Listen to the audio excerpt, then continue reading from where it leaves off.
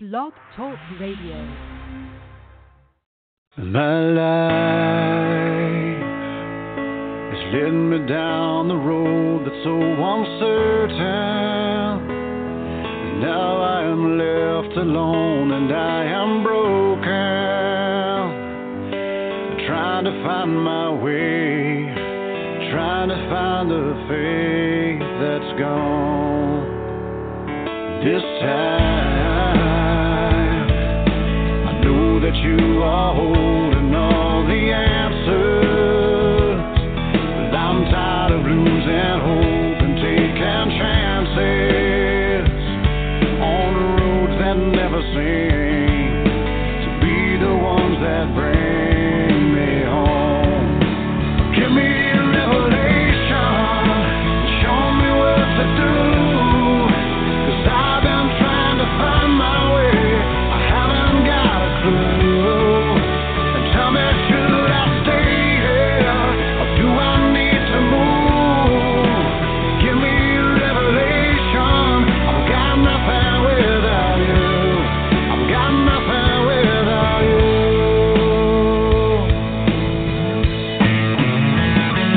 My life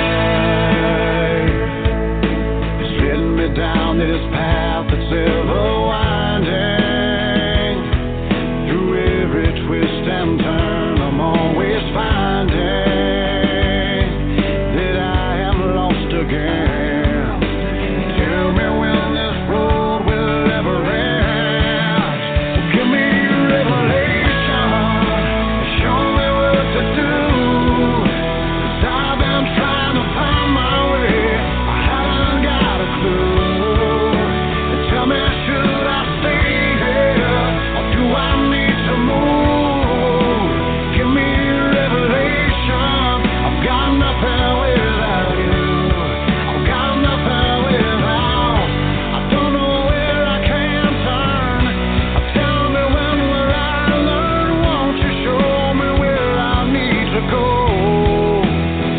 Oh, let me follow your lead, I know that it's the only way that I can get back home. Give me a revelation, show me what to do, 'cause I've been trying to find my way, I haven't got a clue. Tell me, should I stay here, or do I need to move? Give me a revelation, I've got nothing without you, I've got nothing without you, no. Oh no, oh no. Oh, give me a revelation.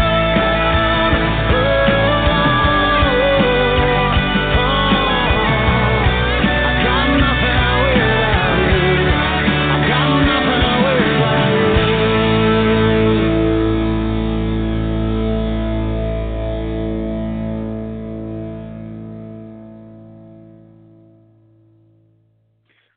Welcome to the Kingdom of God or Nothing. This is your host, Mark Lipton-Walter, coming to you live on this 5th day of July 2016. You can find us at blogtalkradio.com/the Kingdom of God or Nothing. We have a chat room open and available for people to use there. The guest call-in number is 516-387-1641. You can find this program archived on iTunes and podcasts. Just search The Kingdom of God or Nothing. And you can find the archives and writings at www.thekingdomofgodornothing.com. So we're continuing on in our reading of the book 95 Thesis by Ogden Kraut. We are going to be starting with topic 36, Apostles. And basically what this book is how the church has changed over the years. So basically what Ogden does is he compiles a bunch of quotes from Journal of Discourses, Doctrinal History of the Church,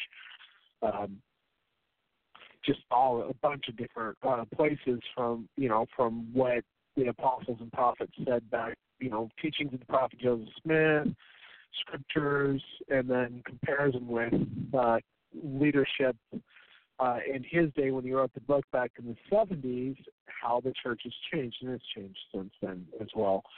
And then he wants to make the point, which I want to make as well, that the gospel does not change, but the church does. The gospel is the same yesterday, today, and forever, but the church continually changes, well, their version of the gospel, which is the true form of apostasy. This is how the apostasy happened in the Dark Ages. So why are we doing it today? Why aren't we getting back to the restoration as it was given by Joseph Smith and in the scriptures, you know? And one thing I keep making a harping point on, and for those of you who listen to this program for the first time, okay, so the church can never lead you astray, right? The leaders of the church can never lead you astray. It's the constant mantra that you are fed, you know, in primary and you know, and in the Elders Quorum and Relief Society, and from the pulpit and all kinds of different places, right? The president can never lead you astray. Well, Brigham Young taught the Adam God doctrine and many other gospels or doctrines from the pulpit and general conference. He had them put in the Journal of Discourses, which he was the editor-in-chief of, and one of the big ones, is the Adam God doctrine. He taught it from the pulpit.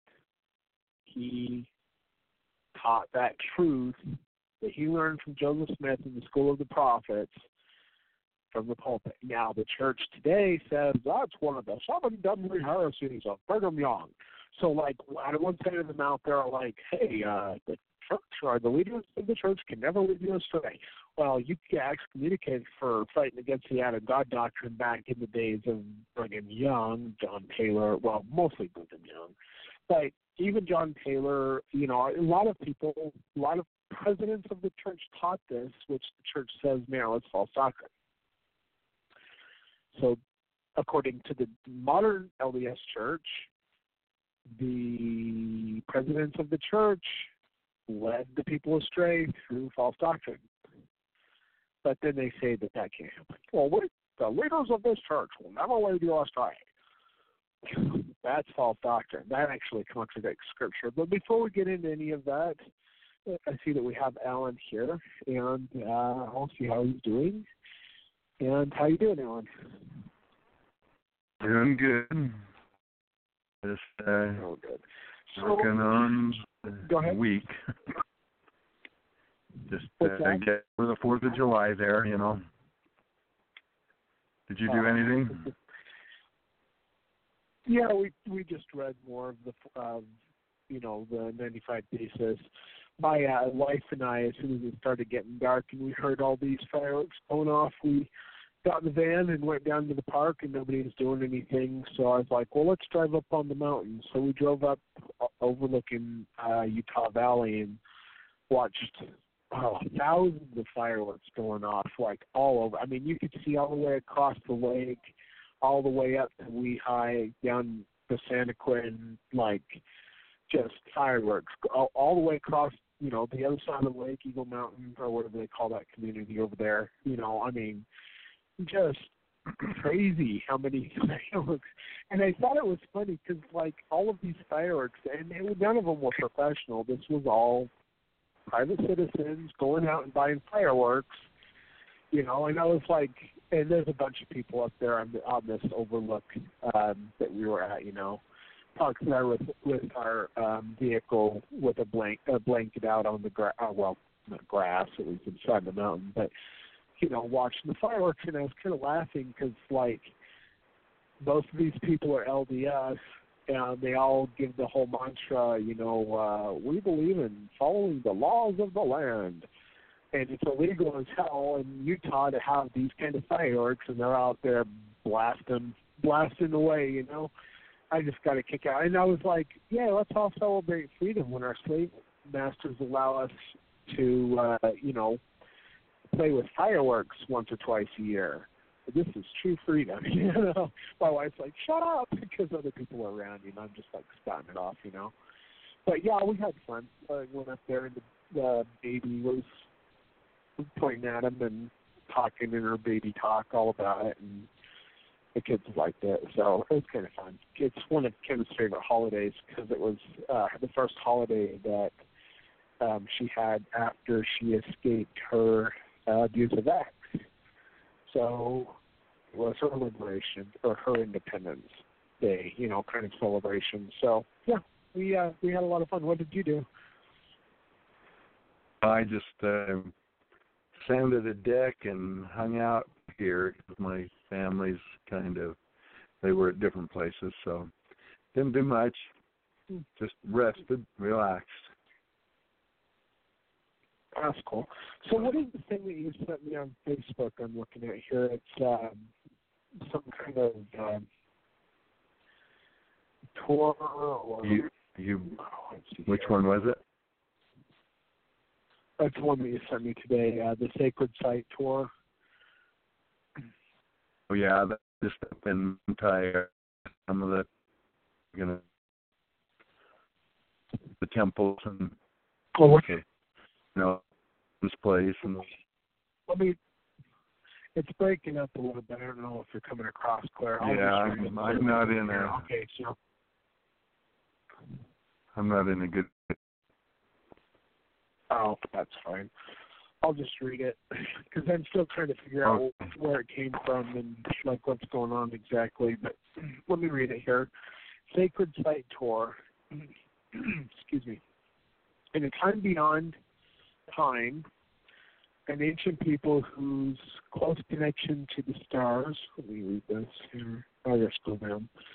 And sacredness of the earth guided their very existence. Those who hear the call for a return to the ancients, where a remnant will gather in celebration of the ancient ways, are invited to attend our Sacred Site Tour to these ancient sites in Santee Valley. That sounds very interesting. As we celebrate our freedom on this new moon, we intend for this blessing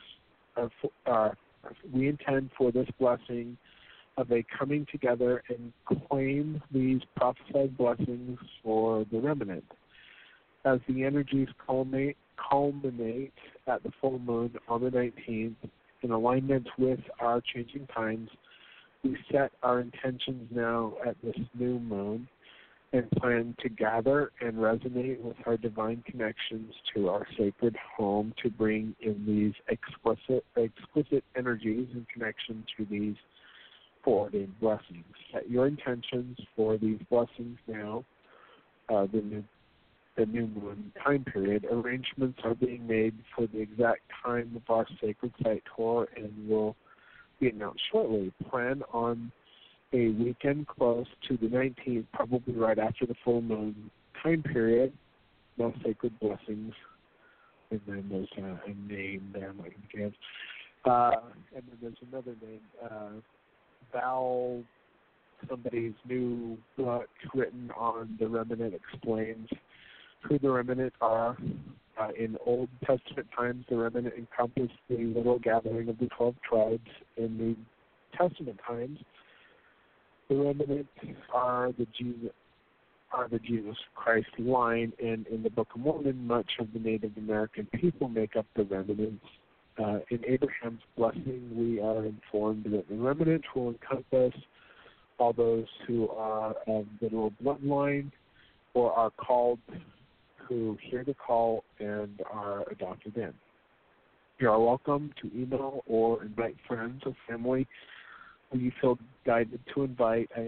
I intend all who are to participate to come. Hold the blessing in your heart until we meet as what we intend as a group. Consciousness will culminate for this blessing. We are the remnant, embrace the new and everlasting covenant, having received a desire to fulfill my sacred calling, claim the fullness of gospel blessings. We are the remnant, those who rise up in the last days, who will stand in the truth of who we are. We are the people who come out of the world to build Zion. We are God's people, adopted in, or who are of the physical, spiritual lineage of the house of Israel and embody the necessary spiritual gifts in the building up of God's kingdom. We desire through our faith to bring in and claim the full power of God and His marvelous work and wonder, which entails practices and principles that lead to immortality, encompassing complete healings, complete cleanses, and a baptism of fire, and sealing by the Holy Spirit of promise. Spiritual gifts will abound, gifts of seership, prophecy, gifts to instantly manifest to others the Spirit, travel, and openly command or issue decrees where all elements obey. You got to have the fullness of the priesthood to do that. We pray for these blessings in connection of heaven and earth, the full return of Jesus Christ, who takes us into the presence of our Father and Mother, bringing to pass eternal life to reside in the glories of the highest heavens. We pray for peace, love, and joy to return to the simple pleasures of life, for us to unite, to come together and build a new community, the true Zion, without greed, control, and separation as in the past. We believe the true principles in our self-governing and come together for the people, governed by the people. We pray for all to receive this great outpouring of the Spirit that is being poured down upon all flesh at this time due to the unprecedented alignments opening stargates on December 21st, 2012, which culminated in the last blood moon, September 28th, 2015, with the opening of the seventh seal, which others are to follow, preparing us for the event, a planetary baptism of fire. We accept new and everlasting covenant to go direct, no longer relying on the arm of flesh for humanity to receive baptisms of fire and be sealed by the Holy Spirit of promise in celestial realms, that of the seventh heaven or even that of higher glories. Let's see here, one last part. It's hard to see it because I've got this stupid broken computer screen here. We dedicate and consecrate this unto thee in thy holy name, Kadosh Hashem, and sing praises unto thee, Kadosh, Kadosh, Kadosh, Adonai, Sebenathai, or Sabaoth. Yeah, so that's Hebrew. So anyway, but that's interesting.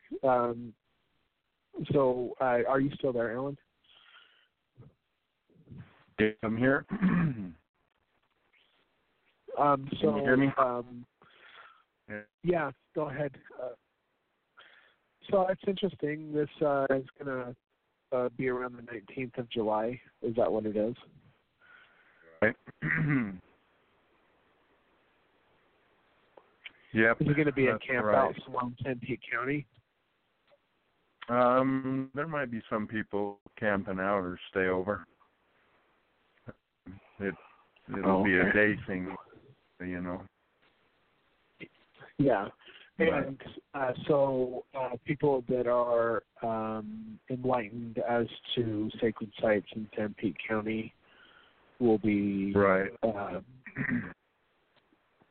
Teaching people, basically. Yeah. Exactly. Well, that sounds very interesting. I'm going to have to take the Saturday off and head on down there and just enjoy the festivities and the teachings.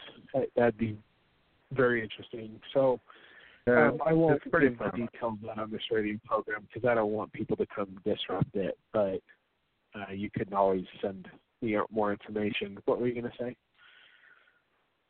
Oh, nothing. All right. It's interesting.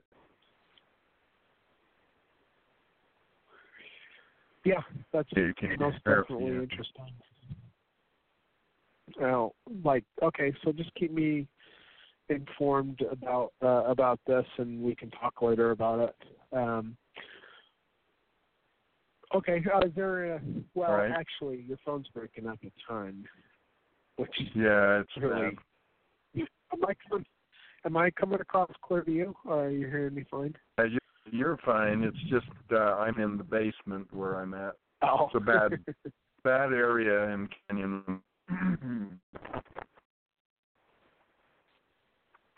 Okay. Buddy. All right. Well, just go ahead and mute your line, and if you have any questions or comments, like always, you can always interrupt me. I'll go upstairs if you do. That way I can understand what you're saying. Or you can always, send it to me on Facebook. That's a possibility as well, because I get those messages pretty quick. And I'll just leave your line open if you'll just mute it. Anybody can call on this program. The phone number is 516-387-1641. That's 516-387-1641. You can also follow me on Facebook and send me messages and all kinds of stuff there. My Facebook page is facebook.com/LAZURUS 1977. That's LAZURUS 1977. So, like I said before, we're going to be reading, starting with, topic 36, Apostles. And let me just bring this up here. Emma, can you hand me the book with 95 Thesis in it? Yeah, and I think I'm just going to read it out of the book tonight, so I don't have to look at this broken computer screen. I think so, yeah, volume 3. And just get it to me. How come it's not on the, how come the bookmark's not in the right place?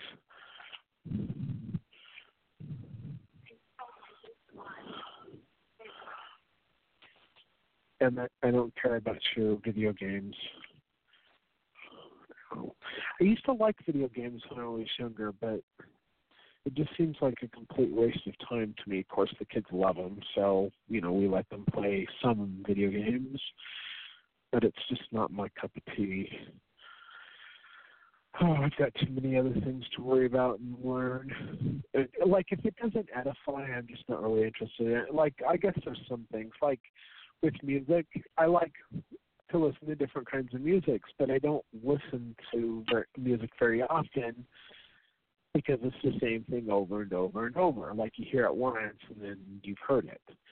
I would rather listen to people talking about the gospel or listen to scriptures or listen to, my own podcasts. Because, like, when I was in college, I used to read the textbooks onto an audio recorder, and then I would work every other night. I drove from 6 p.m. to 6 a.m.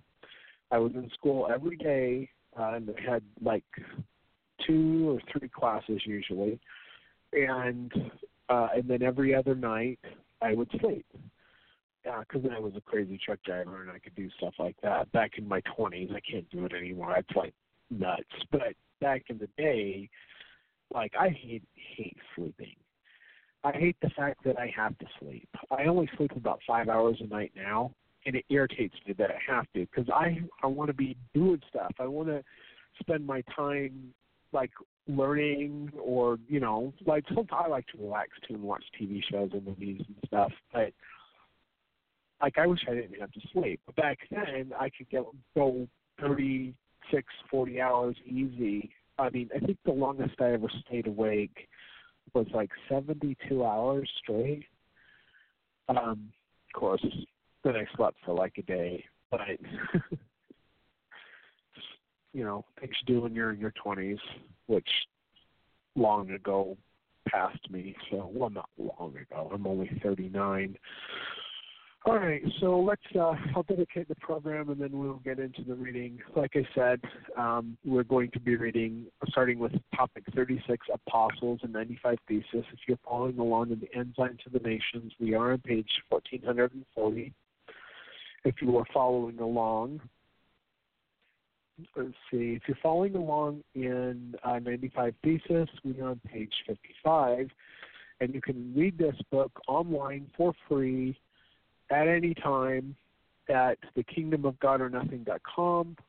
Click on Ogden Kraut, and then scroll down to 95 Thesis, spelled out, not the numbers that you actually have to go down. It's in alphabetical order.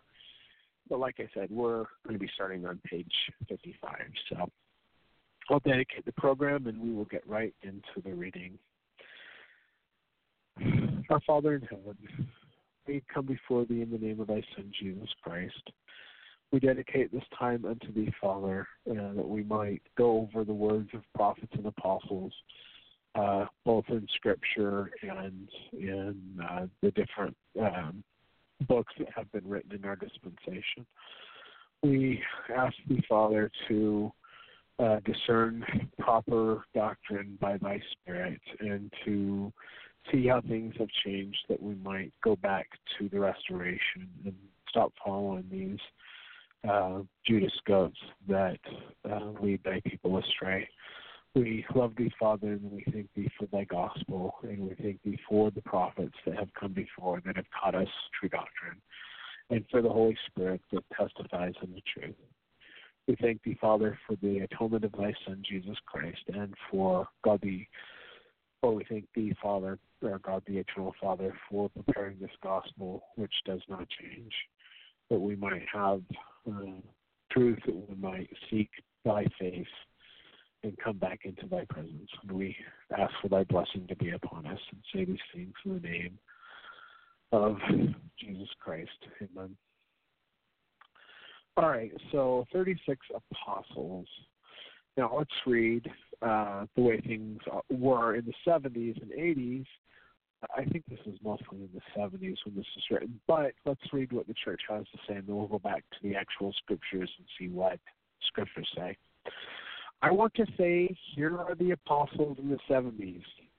Their businesses to warn the nations of the earth and prepare the world for the coming of the Savior.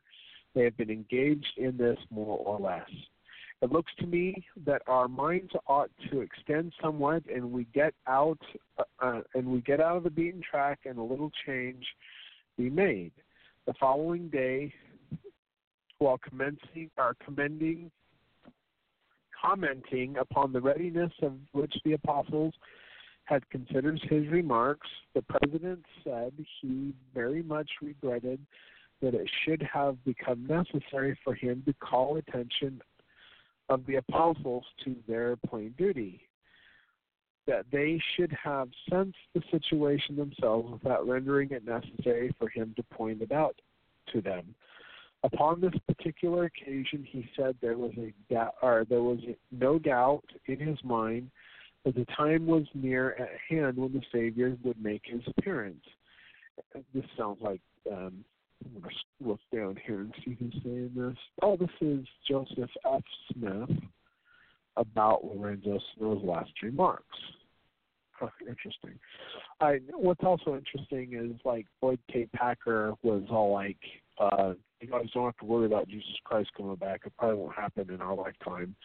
Like, you know, he said that. You're paraphrasing him. That's basically what he said in, like, the last general conference where, that he was alive, which basically was a year ago, a little over a year ago.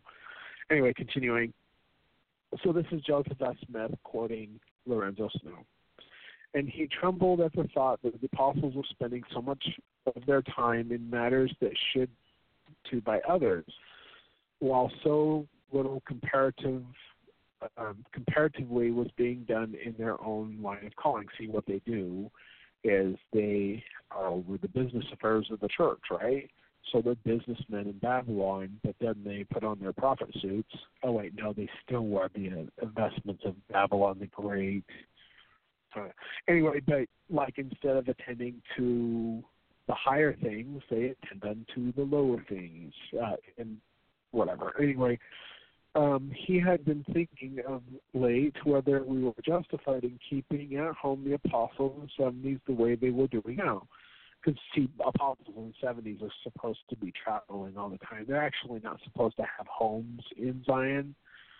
They're supposed to be traveling in the world, okay? And we'll get to that in a minute. They were really ministers to the nations of the earth. Their duties were clearly marked out by the Lord.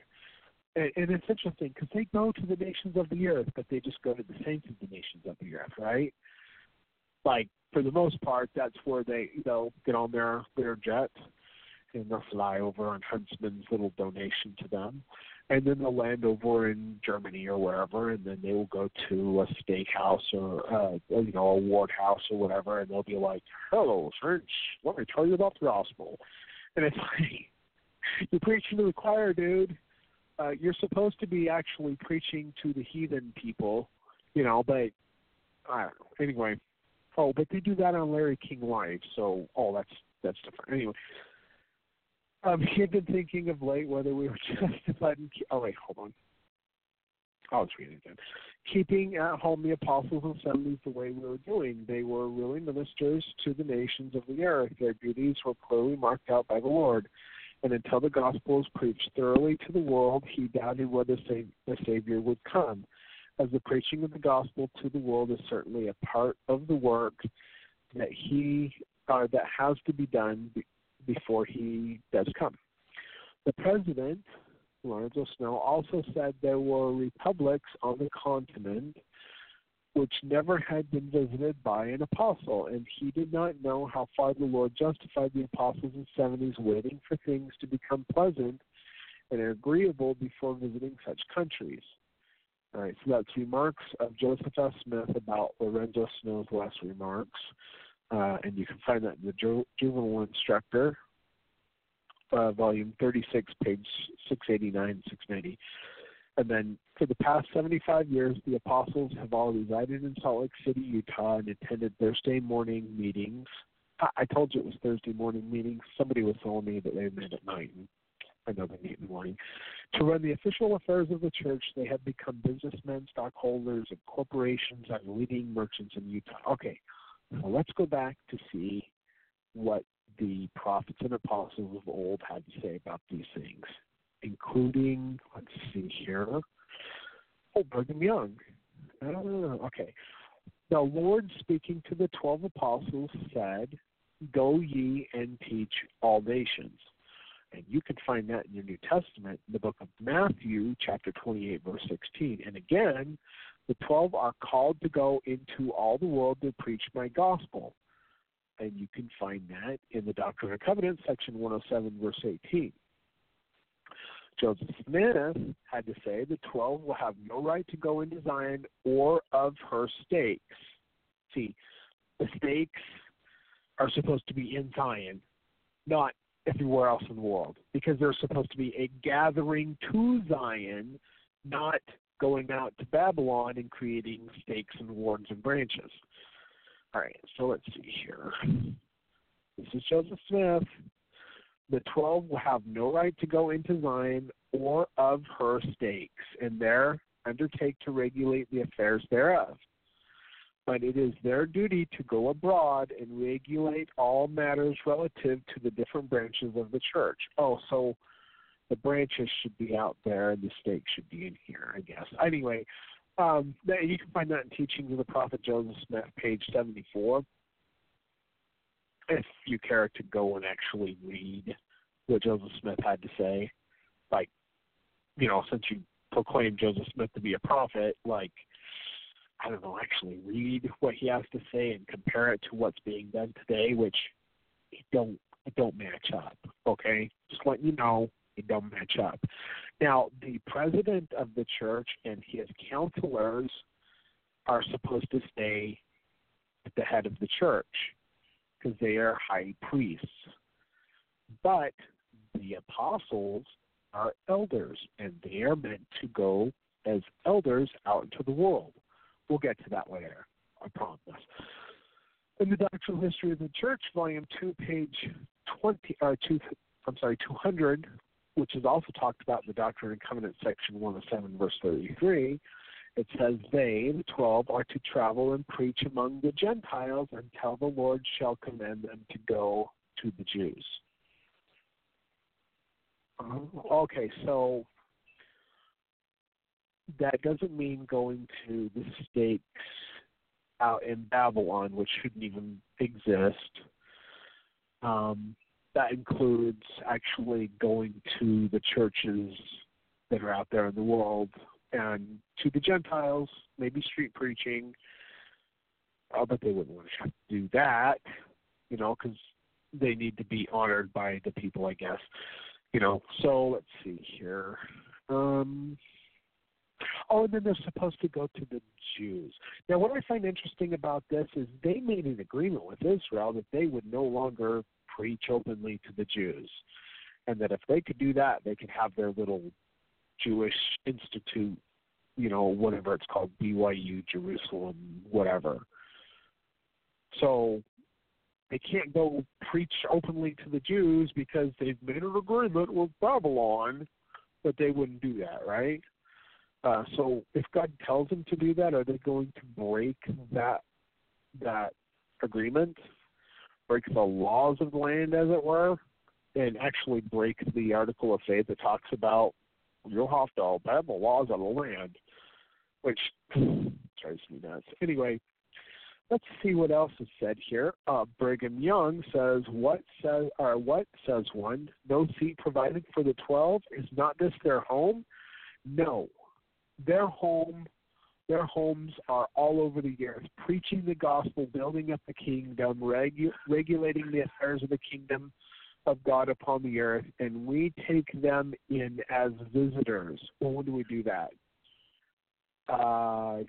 General conference, and then they need to go back out and preach the gospel, not be here every Thursday morning to regulate the business affairs of their Babylonian horse church, which they need to stop whoring after Babylon. But anyway, let's continue. Brigham Young. Are there places to be provided for the 70s? No. But the first presidency and the local authorities, and not the traveling ministry. See, the first presidency and the local authorities are high priests. What does it mean to be a high priest? It means you stay put and you regulate the affairs of the church where you're at.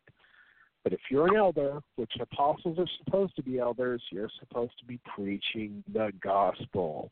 We'll get into 70 apostles as well here in a minute. Because guess what? The 70s are apostles as well, which thing was taught in the church at one time, but they don't know what to do with it anymore, so they just change it and go on their merry little way, changing everything. All right, let's see here. The 12 and the 70s are traveling quorums to all the inhabitants of the earth. End quote, Brigham Young, Deseret News, June 6, 1877. Oh, that was just 2 months before he died. So anyway, but today, I want to say here, the apostles in the 70s, their business is to warn the nations of the earth and prepare the world for the coming of the Savior. They have been engaged in this more or less. Let me see. I'm not going to go back over all that. But basically, you just got to see what they do, you know. What they do and what they should be doing are two different things. Topic 37, apostles and apostles' assistants. Okay, let's see here. And let's read what the change is. And this is John A. Witzel, Improvement Era, May 1941, page 288. Therefore, at the late General Conference, 5 men, high priests, were called to act as assistants to the 12. This action shows the ability of the church to changing and increasing conditions. End quote. All right, let's see here. In the Improvement Era, October 1956, page 752, it says, all the assistants to the 12 apostles are high priests. If an elder or 70 should be selected to be an assistant to the apostle, he would be ordained to the office of high priest. Oh, interesting. Okay, let's see what the scriptures have to say about this. Doctrine and Covenants, section 107, verse 38. I don't want 37. All right. It is the duty of the traveling high council, high priests, to call upon the 70 when they need assistance. Okay, let's see. Joseph Smith taught, I next called upon the quorums and congregations of the saints to acknowledge the presidents of the 70 who act as their 12 apostle representatives. As apostles and special witnesses to the nations to assist the 12. Okay, this is the 70s are supposed to be apostles' assistants, and they're apostles as well. We'll get into that in a minute.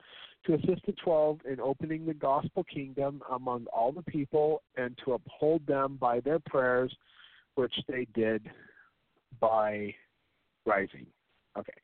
Teachings of the Prophet Joseph Smith, on page 112, it says, the 70s are to be taken from the quorum of elders and are not high priests. But today, they just make them all into high priests, right? That's what you call changing the gospel. This is what you call apostasy. All right, let's see. The 70s are to be taken, this is Joseph Smith, the 70s are to be taken from the quorum of the elders and are not to be high priests. They are subject to the direction and dictation of the 12 who have the keys of the ministry. All right, that's Teaching of the Prophet Joseph Smith, page 112. Let's see what else Joseph Smith has to say about that. If a high priest should be remiss in his duty, he should lead or suffer the church to be led astray. Depart from the ordinances of the Lord, then it is the duty of one of the 70s, acting under the special direction of the 12, being duly commissioned by them with their delegated authority, to go to the church, and if agreeable to a majority of the members of said church, to proceed to regulate and put in order the same, otherwise he can have no authority to act. Okay, so cool. All right, let's go to 70s. Topic 38, 70s. All right, let's see here. Today, the activities of 70s residents in the state, both as to quorums and individuals, are under the supervision of the state president and or bishops. And that is in Priesthood and Church Government, page 275. Okay, but these are apostles, right? They should be under the supervision of the 12. Okay, but for our time, and they changed it back, so clearly they made an error, but they still don't understand it. And if you want to know more about the 70s, go read Ogden's book called The 70s. You'll learn a whole bunch, all right? But we're not going to get into that at this point. All right, B.H. Roberts, The 70s by Ogden Kraut. So we're going to quote The 70s by Ogden Kraut. This is B.H. Roberts, though. Brigham Heber Roberts, who was a president of the 70s back in the days of Heber J. Grant. I cannot believe that God has given us an impractical plan for such choosing and presiding over the 70s. The plan, as God has given it, is entirely practical if allowed to function as planned. But if changed and distorted, I am sure it will not be practical. The multiplication tables in mathematics works all right if allowed to stand as it is. But if you go to changing it, making it say that 3 times 9 is 21, or that 3 times 8 is 16, and so throughout, then you'll have trouble. The application of the illustration is obvious. All right, let's see what they've done here. Doctrine and Covenants, section 107, verse 34. The 70s are to act in the name of the Lord under the direction of the 12. Okay, did you get that? The stake presidents, not the bishops. Okay, I know they've changed it back, but for a long time the stake, there was the quorum. Let's see, everything except for the first and second quorum of the 70 was actually under the control of the stake presidencies. Okay, and yeah, that was wrong. All right, so but the 70s are to act in the name of the Lord under the direction of the 12, or the traveling high council, that's the 12, in building up the church and regulating all the affairs of the same in all nations, first unto the Gentiles and then to the Jews. You can find that in DNC section 107, verse 37. And Deseret News, June 6, 1877, page 274. It says, I say unto you, Latter-day Saints, that the 70s follow the 12 apostles, and the 12 apostles follow in the wake of the first presidency. The 12 and the 70s are traveling quorums to all the inhabitants of the earth. All right, Joseph F. Smith taught the 70s are called to be assistants to the 12 apostles. Indeed, they are apostles of the Lord Jesus Christ, subject to the direction of the 12. Did you hear that? The 70s are apostles of the Lord Jesus Christ, subject to the direction of the 12. And it is their duty to respond to the call of the 12 under the direction of the first presidency of the church to preach the gospel. That was Joseph Smith that said that. Or no, I'm sorry, Joseph F. Smith. Conference Report, April 1907, page 5. But Joseph Smith did say in Teaching of the Prophet Joseph Smith, page 112, the 70s are subject to the direction and dictation of the 12 who have the keys of the ministry. All right, so they are supposed to be in the direction of the 12 apostles, right? Well, let's go back over this a little bit. In the church manual, Priesthood and Church Government, the activities of the 70s reside in the stakes, both as to quorum and individuals, are under the supervision of the stake presidents and ward bishops. That's a change. That's not the way God gave it. That's not the way the scriptures talk about it. That's not the way Joseph Smith talked about it, or Joseph F. Smith for that matter. That's changed. This is what we call apostasy. Topic 39, the apostleship of the 70s. Oh, we're going to get into more of this. Oh, it's so exciting. All right, let's see. What does the church have to say in our modern day? We're talking about from the 40s on. Let's see here. This is Deseret News, June 12, 1961. An announcement that the members of the First Council of the 70 of the Church of Jesus Christ of Latter-day Saints had been ordained high priests to give them power to set in order all things pertaining to the church as they visit among the stakes and missions was made Sunday morning to the Salt Lake Tabernacle. Oh, that's interesting. So in 1961, they decided to tell God that he was wrong when he told them only to ordain them to elders. And they decided to exalt themselves above the throne of God and tell him that he was wrong. Let's go back to the scriptures and to the prophets. And they, the 70s, form a quorum equal in authority to that of the 12 special witnesses or apostles just named. Oh, wait, who's that? The quorum of the 12 apostles. Presidency, the first presidency, the quorum of the 12 apostles and the quorum of the 70 apostles is equal in authority to that of the 12. You can find that in your Doctrine and Covenants, section 107, verse 26. Let's see, Joseph F. Smith. This is Joseph Smith. This day the Council of the 70 met to tender an account of their travels and ministry since they were ordained to that apostleship. Oh, wow. Can a stake president ordain you as an apostle? No. Can a bishop? No. Should an apostle be under the direction of a bishop? Absolutely not. Should an apostle be under the direction of a stake president? Do people get this yet?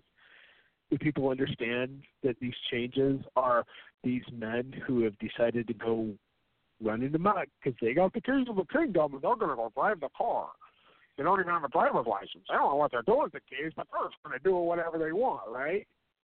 Oh, and I know you guys out there that are like, we need to follow the prophet, are flipping out because you can't you can't make it make sense in your mind because you've been brainwashed in primary by seeing follow the prophet. Oh, brother, people, come on. Let's get back to the scriptures here. Back to the prophets. I think maybe we ought to try that. All right. In manuscript history of Brigham Young, we find out that Brigham Young, stated that the 70s are ordained apostles, and they go forth into the ministry. They are sent with power to build up the kingdom in all the world, and consequently have power to ordain high priests and also to ordain and organize a high council.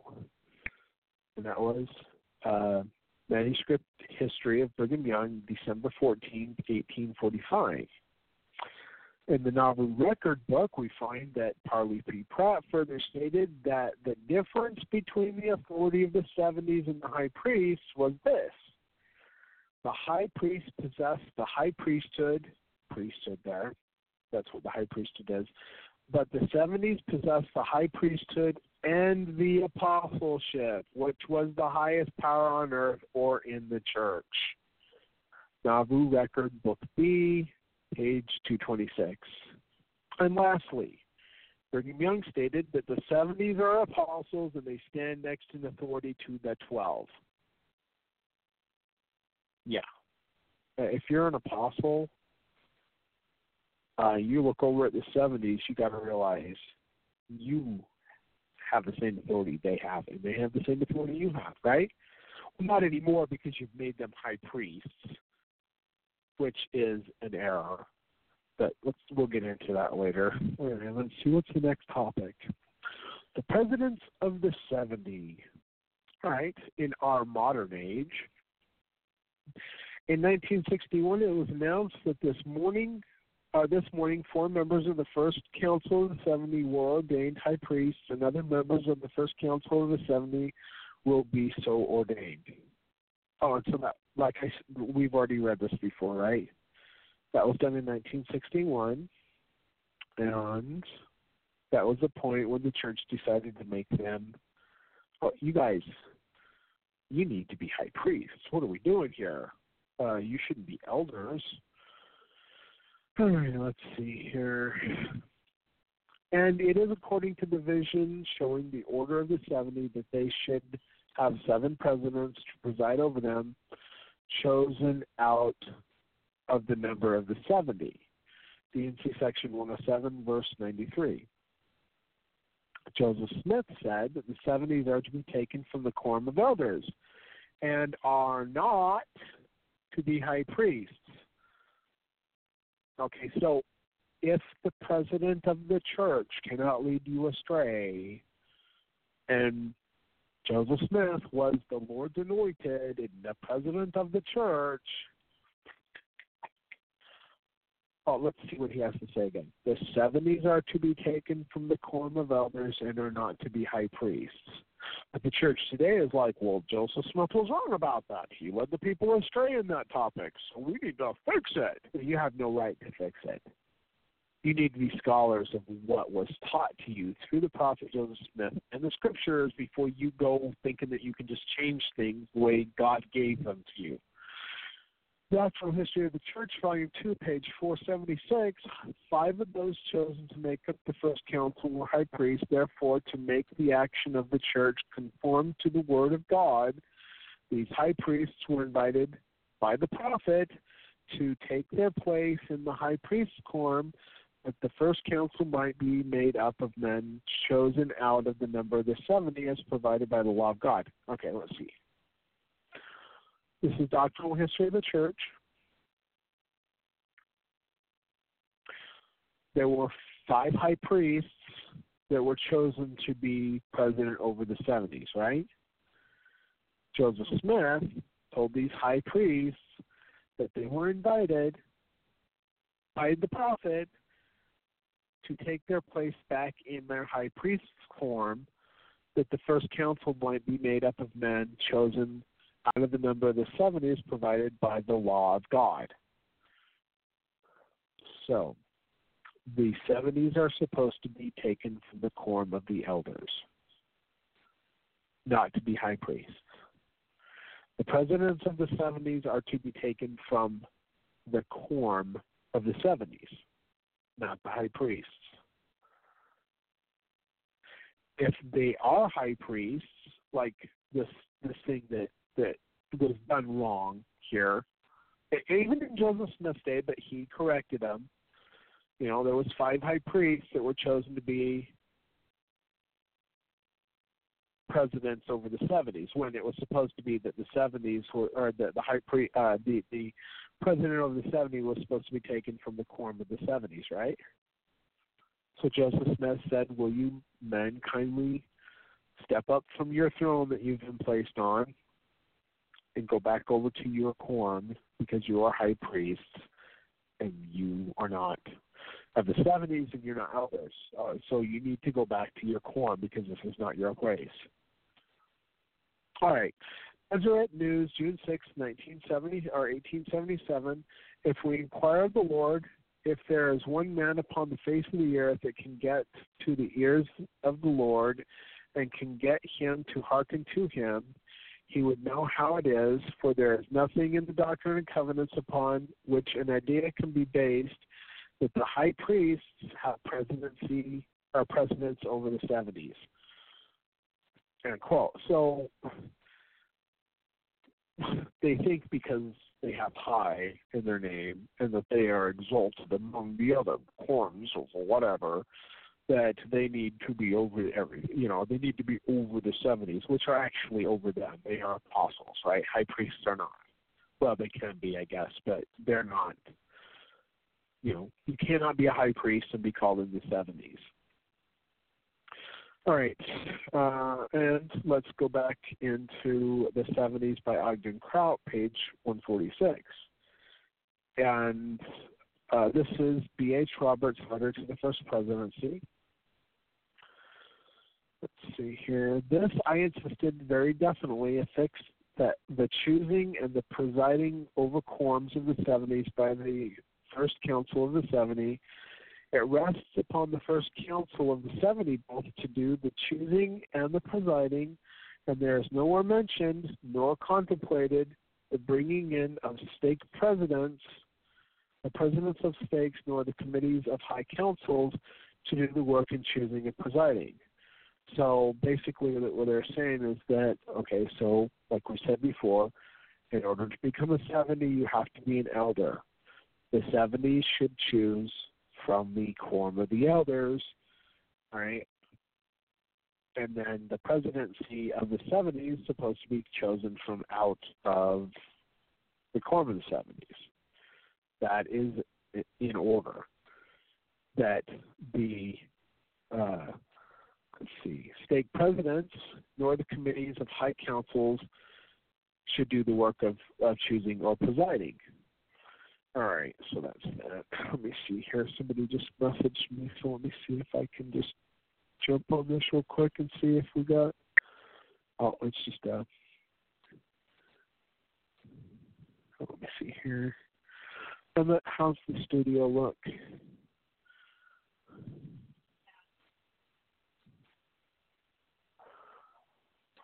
Okay, that's just Alan. So let me know if anybody else comes on. No, you may not uninstall Norton. You may not uninstall anything on the computer, Emmett. You don't touch anything on the computer. Can I uninstall Norton, he says. All right. 70s over the 70s. This is topic 41. Today, the members of the First Council of the 70 are now given authority of high priests to set in order all things pertaining to stakes and to the wards under the direction of the 12 apostles. Remember that? We just keep on reading this over and over and over again because that's when it changed. Let's go back to see what President Joseph Smith had to say about this and others. Let's see. This is in Doctrinal History of the Church, Volume 2, page 182, and it is according to the vision showing the order of 70s that there shall be 7 presidents to preside over them, chosen out of the number of the 70. And by the way, God has told me to call 70s again And he told me that they who are 70s are they who have seen Jesus in a open vision or in a dream, that they are witnesses of him in that way. Just like Paul the Apostle, he never touched Jesus Christ, but he saw him. That is the 70 apostle. Paul was the 70 apostle. He was called an apostle, but he was never part of the quorum of the 12. Now, the quorum of the 12, they are supposed to be men who have both seen and embraced Jesus Christ in the flesh. And God has called me to call them out as well. And so I'm calling, and nobody's answering. Well, actually, there's some. And I've actually had quite a few people come to me and tell me of their experiences. And I'm like, great, so when are you going to come up? And they're always like, whoa, I live in California, or I live in Oregon, or I live in Las Vegas, Nevada, and I don't have the money to drive up there and receive my ordination. You know, it's like, they're so excited to tell me about their experience, but then they'll actually follow through with it. It's just like, are you serious? Like, I'm just like, that God is saying, what do you want me to do with these people? It's like herding cats. They won't listen. Like, I try. I told them, you know, they're all excited to hear about my experiences and to talk to me, and then they tell me about their experiences, and then they just go running off back into the darkness. You know? Do you know why God is calling 12 apostles? Because the 12 apostles that are in the presidency are going to be released because they are not true apostles. They are not eyewitnesses. They call themselves special witnesses. And then they give you the same kind of testimony that any Christian can give. But they do it with, television camera and pretty music in the background and a pretty backdrop and a nice suit in Babylon. And, the Judas goats. They're wolves in sheep's clothing, except for they're actually wearing the clothing of Babylon the Great, which wolves in Babylon, or liars and judges and all those kind of things, they wear the suits, right? And they wear the same suits. It's like, wow, you guys, you're not even pretending to be sheeps anymore. Anyway, the council was called together in the month of November 1835. After it was assembled, he asked the newly organized quorum if any of their number had been ordained to the high priest's office previous to the ordination as a 70. 5 out of the 7 presidents, however, acknowledged that they were high priests before they were ordained 70s. Accordingly, the prophet Joseph Smith invited them to take their place in their high priest's quorum again, which was complied with. So he told them to go back to their quorum because they could not be 70s, because they were high priests. Because you don't choose high priests from the high priest. You don't choose 70s from the high priest. You choose them from the elders. Right? That's the way God told us to do it. Joseph Smith knew it, and he, told them to go back to their own quorum and get out of there, because that's not what they were supposed to be. That's History of the Organization of the 70s by Ogden Kraut. Oh, wait, no. No, the 70s, that's quoted in Ogden Kraut's book, The 70s, page 134. But this other book is History of the Organization of the 70s, page 4 and 5. Okay, let's see. Let's see what Joseph Smith had to say about this. The 70s are to be taken from the quorum of elders and are not high priests. They are subject to the direction of and dictation of the 12, who have the keys of the ministry. Teachings of the Prophet Joseph Smith, page 112. But all of the 70s today are high priests, which contradicts what Joseph Smith said. Yeah. All right.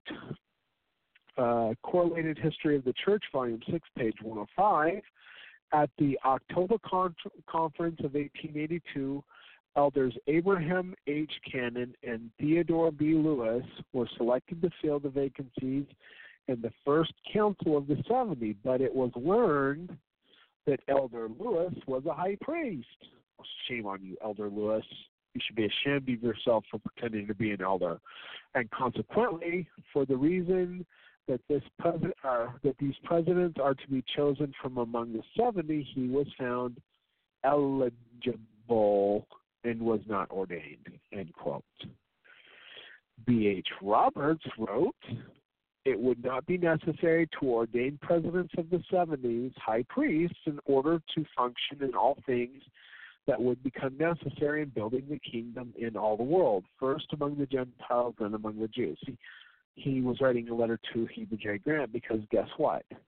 Heber J. Grant kept trying to change things, and people were trying to set him right? But you can't set a big old businessman, apostle prophet, who actually is not an apostle or a prophet at all. But you can't set them straight because they're the leader of the church. How dare you? How dare a 70 come and try to correct you, you know? And so these false prophet Judas goats that lead the church astray simply proclaim the prophet will never lead you astray, even though the gospel of the eternity is the same yesterday, today, and forever, but the church changes continually. All right, topic 42, high priests and 70s authority. Let's see here. Today, an announcement made that the members of the first council, this is the same one over and over and over again, an announcement made that made members of the first council of the 70 of the Church of Jesus Christ of Latter-day Saints had been ordained high priests to give them power, set in order all things pertaining to the church. As they visit among the stakes and missions was made Sunday morning, you can see what God has to say about this. Doctrine and Covenants, section 107, verse 26. And they, the 70s, form a quorum equal in authority to that of the 12 special witnesses or apostles just named. In Nauvoo Record Book B, page 226, the Apostle Parley Pratt said the difference between the authorities of the 70 and the high priest was this, that the high priest possessed the high priesthood, that's the Melchizedek priesthood, but the 70s possessed the high priesthood, the Melchizedek priesthood, and the apostleship, which was the highest power on earth or in the church. They should say that at the time, right? Because there's some higher powers. Actually, I'm an apostle of the Father. That's above an apostle of Jesus Christ.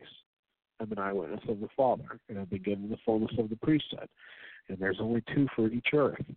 Jesus Christ was an apostle of the Father. He was the first witness of the Father. I am the second witness of the Father. Okay? All right, let's see here. People will think I'm smug about that, but I really don't care what they have to say at this point. I really don't care who I offend anymore because I realize I can be nice about it or I can try to help them and they're just going to reject it anyway. So I'm just going to say what I have to say because guess what?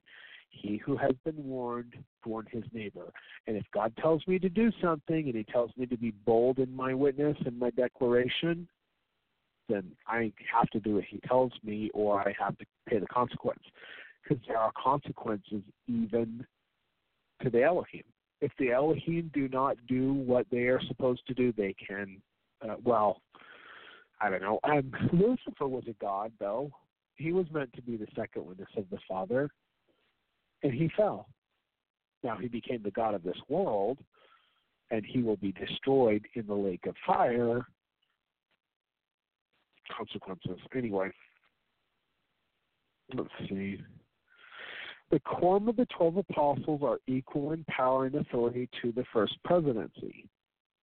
The first quorum of the 70 is equal in authority to the quorum of the 12. And of course, indirectly equal in authority to the first presidency. Since things equal to a common thing must be equal to each other. Correlated history of the church Volume 2, page 369. Brigham Young. I stated that the 70s were ordained apostles, and they went forth into the ministry that they were sent with power to build up the kingdom in all the world, and consequently they have power to ordain high priests and also ordain a high council. Some of the high priests have been ready to quarrel on the subject, supposing they had power and authority above the 70. Yeah. No. All right, let's see. High priest, topic 43. Excuse me. The duty of the high priest is to preside over the labors of the 70, such as branches and stakes, to organize the same when necessary, but not to preside over 70s or control them in any way whatever. Okay, the duty of the high priest is to preside over the labors of the 70s. Okay, so when a 70 comes into a branch or a stake, they direct the church, right? And they get people to labor in the church. Priests they're supposed to preside over the laborers, but not to preside over the actual 70s. Let's read that again. This is a Nauvoo period record, book B, page 31. The duty of the high priest is to preside over the laborers of the 70s, such as branches and stakes, and to organize the same when necessary, but not to preside over the 70s or to control them in any way whatever. All right, let's see here. Today, high priests call the missionaries, ordain them, and preside over the missions. Let's go back up and see what John Taylor has to say about this. There is a quorum of high priests in this stake, and it is proper that they should fully understand their duties of their office and calling, which the Doctrine and Covenants plainly states. Many circumstances have occurred since the commencement of our recent organization, which shows how little prepared the high priests were to take upon themselves the duty of their office in presiding over stakes, wards, etc. John Taylor, Journal of Discourses, volume 19, page 140. Joseph Smith taught the 70s are also members of the same priesthood, are a sort of traveling council or priesthood, and may preside over the church or churches until a high priest be had. So a high priest is over, they're supposed to stay where they're at, right? The 70s are supposed to go around and organize things, but the high priests are under the direction of the 70s, and they stay where they're at, right? They stay where they're at. That is what a high priest does. President of the church is supposed to be a high priest, and he is supposed to stay where he's at and direct the 12 to go out into the world. The 12 are supposed to have the 70 to assist them to organize stakes and branches, and call high priests to organize or to preside over the stakes and branches, but not the 70s. That's the proper order. And you can find that in Teachings of the Prophet Joseph Smith, page 112. You can also find this on page 109. The 70s are not called to serve tables or preside over churches, to settle difficulties, but are to preach the gospel and build them and set others who do not belong to these quorums to preside over them, who are high priests. Oh, that's what I just said. All right, John Taylor said, and we therefore had to go outside of the high priests, whose legitimate business it was to occupy these positions, and call other men and ordain them high priests, and set them apart to preside in these stakes as presidents and bishops and counselors. You can find that in Journal of Discourses, volume 19, verse 306. In the Doctrine and Covenants, it says high priests after the order of the Melchizedek priesthood, have the right to officiate in their own standing under the direction of the presidency in administering spiritual things and also in the office of an elder, whereas other offices of the church who belong not unto the 12, neither the 70, are not under the responsibility to travel among all nations. All right, what's the next one here? Elder. All right, let's see. Let's just read what the scriptures have to say. So Doctrine and Covenants, section 20, verse 45, the elders are to conduct the meetings as they are led by the Holy Ghost, according to the commandments and revelations of God. D&C section 20, verse 45. Okay. But not to preside, but to conduct. Got it? Good. All right, let's see. D&C section 107, 89 and 90. And again, the duty of the president over the office of elder is to preside over 96 elders and to sit in council with them and to teach them according to the covenants. This presidency is a distant one from that of the 70 and is designed for those who do not travel into all the world. Okay, so elders to conduct meetings, right? And are not to travel into all the world. So elders are supposed to be under the direction of the high priests. They are to conduct the meetings, and they are not to travel to the whole world. That's in the Doctrine and Covenants. Okay, let's go on. D&C section 107, verse 60. Verily, I say unto you, saith the Lord of hosts, there must needs be presiding elders to preside over those who are of the office of elder. Okay, so you got elders going presidents. I don't see what's so wrong about that, but that's in the Doctrine and Covenants. Let's see.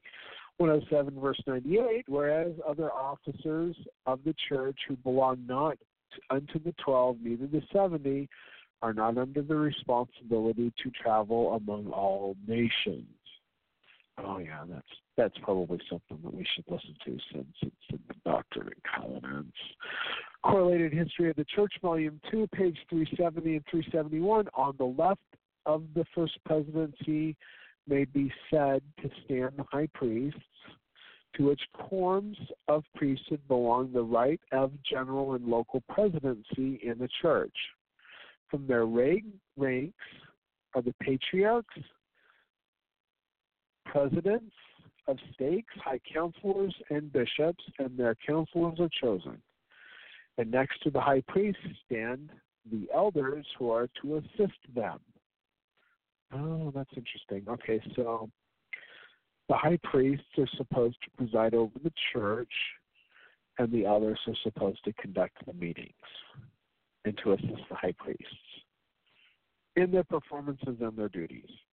Okay, let's read it again. On the left of the first presidency may be said to stand the high priest, to which quorum of priesthood belongs to the right of general and local presidencies in the church. Okay, so high priests are supposed to be patriarchs, presidents of stakes, high counselors, and bishops, and their councils are chosen, and next to the high priest stand the elders who assist them in performing their duties. These quorums of priesthood constitute the standing ministry for the stakes of Zion. Now, what is that? The standing ministry, not the traveling ministry, upon whom more especially devolve local presidencies and the duty of preaching and administering the gospel within the stakes of Zion. Okay, so let's go back up to section 107 and we'll get out of this. Whereas other officers of the church who belong not unto the 12, neither to the 70s. Okay, so what are the 12 and the 70 supposed to do?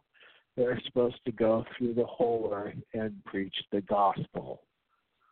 And what is everybody else supposed to do? Let's read it again. These other offices are not under the responsibility to travel to all nations. Today, nearly all of the missionaries and foreign missions and here at home are elders. They're doing exactly what they were told not to do. And why is that? Was it the 12 and the 70 that were like, we need to get more boots on the ground. Let's send the elders out. Really? But, we wouldn't have 70,000 or 80,000 or whatever it is missionaries walking all over the earth today if it wasn't for that. You send these guys out that are not prepared to go out. You give them a 3-week stint in the missionary training center, and then you tell them to go preach the gospel, and their ignorant fools have no idea what the gospel is. They have no idea how to defend the gospel, against, somebody that is older, more mature. No, here, hold on here. Let me see. Oh, that's weird. My phone just decided to beep at me. Hold on, I'm going to take a drink here. And we'll get into topic 45, teachers and deacons.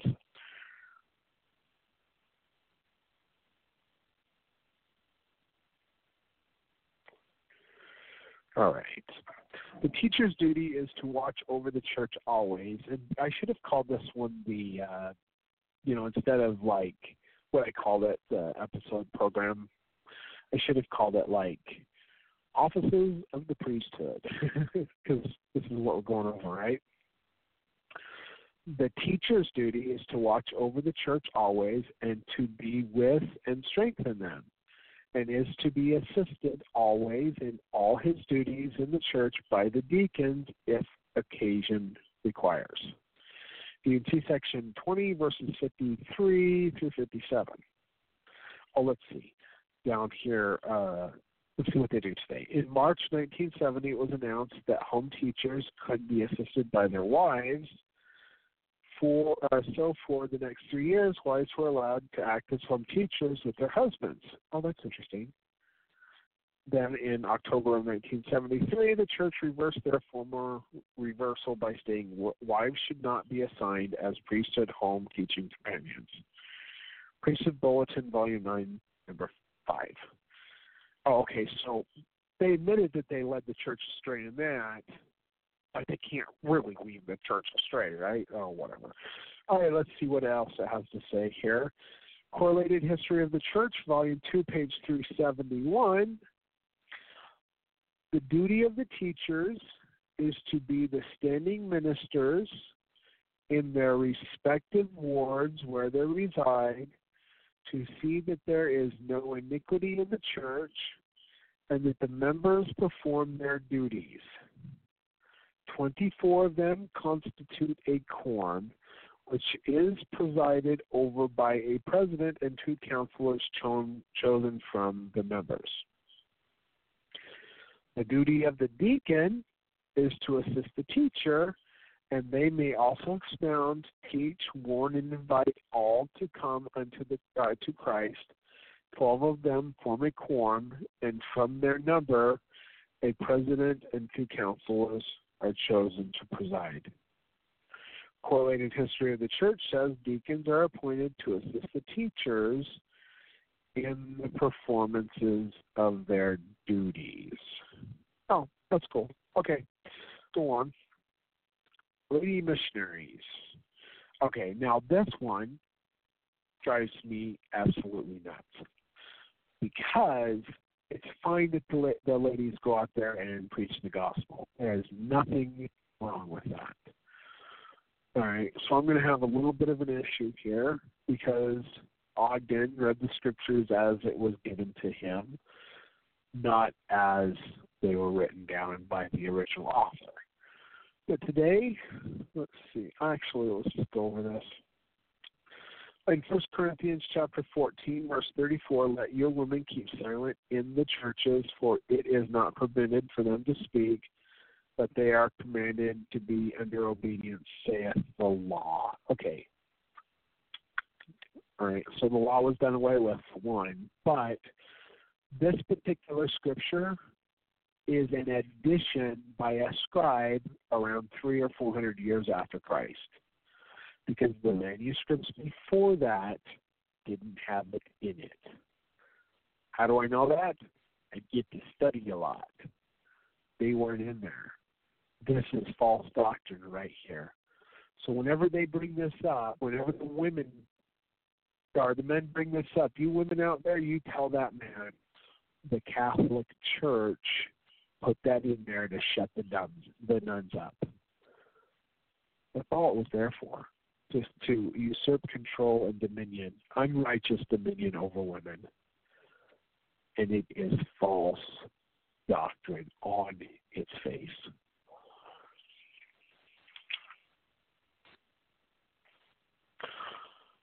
All right, it's also talked about in 1 Timothy chapter 2, verse 11, let the women learn in silence with all subjection, but suffer not a woman to teach or nor usurp authority over the men, but to be in silence. Did you know that there were women apostles as well as men? Mary was an apostle of Jesus Christ. And Mary Magdalene, that one that the Catholic Church wants to say was a whore and an adulteress and all the things that they say, who did Jesus Christ go to first? His wife, who was an apostle or an eyewitness of the resurrected Savior. You get that? And there were other women apostles as well. I just talked about in Romans a little bit, but you'll find that more in other scriptures that aren't in your Bible. Anyway, continuing. All right, Luke chapter 10, verse 1. After these things the Lord appointed other 70 also and sent them 2 by 2 before his face into every city and placed whither himself would come. It's weird. It doesn't have to do with women apostles.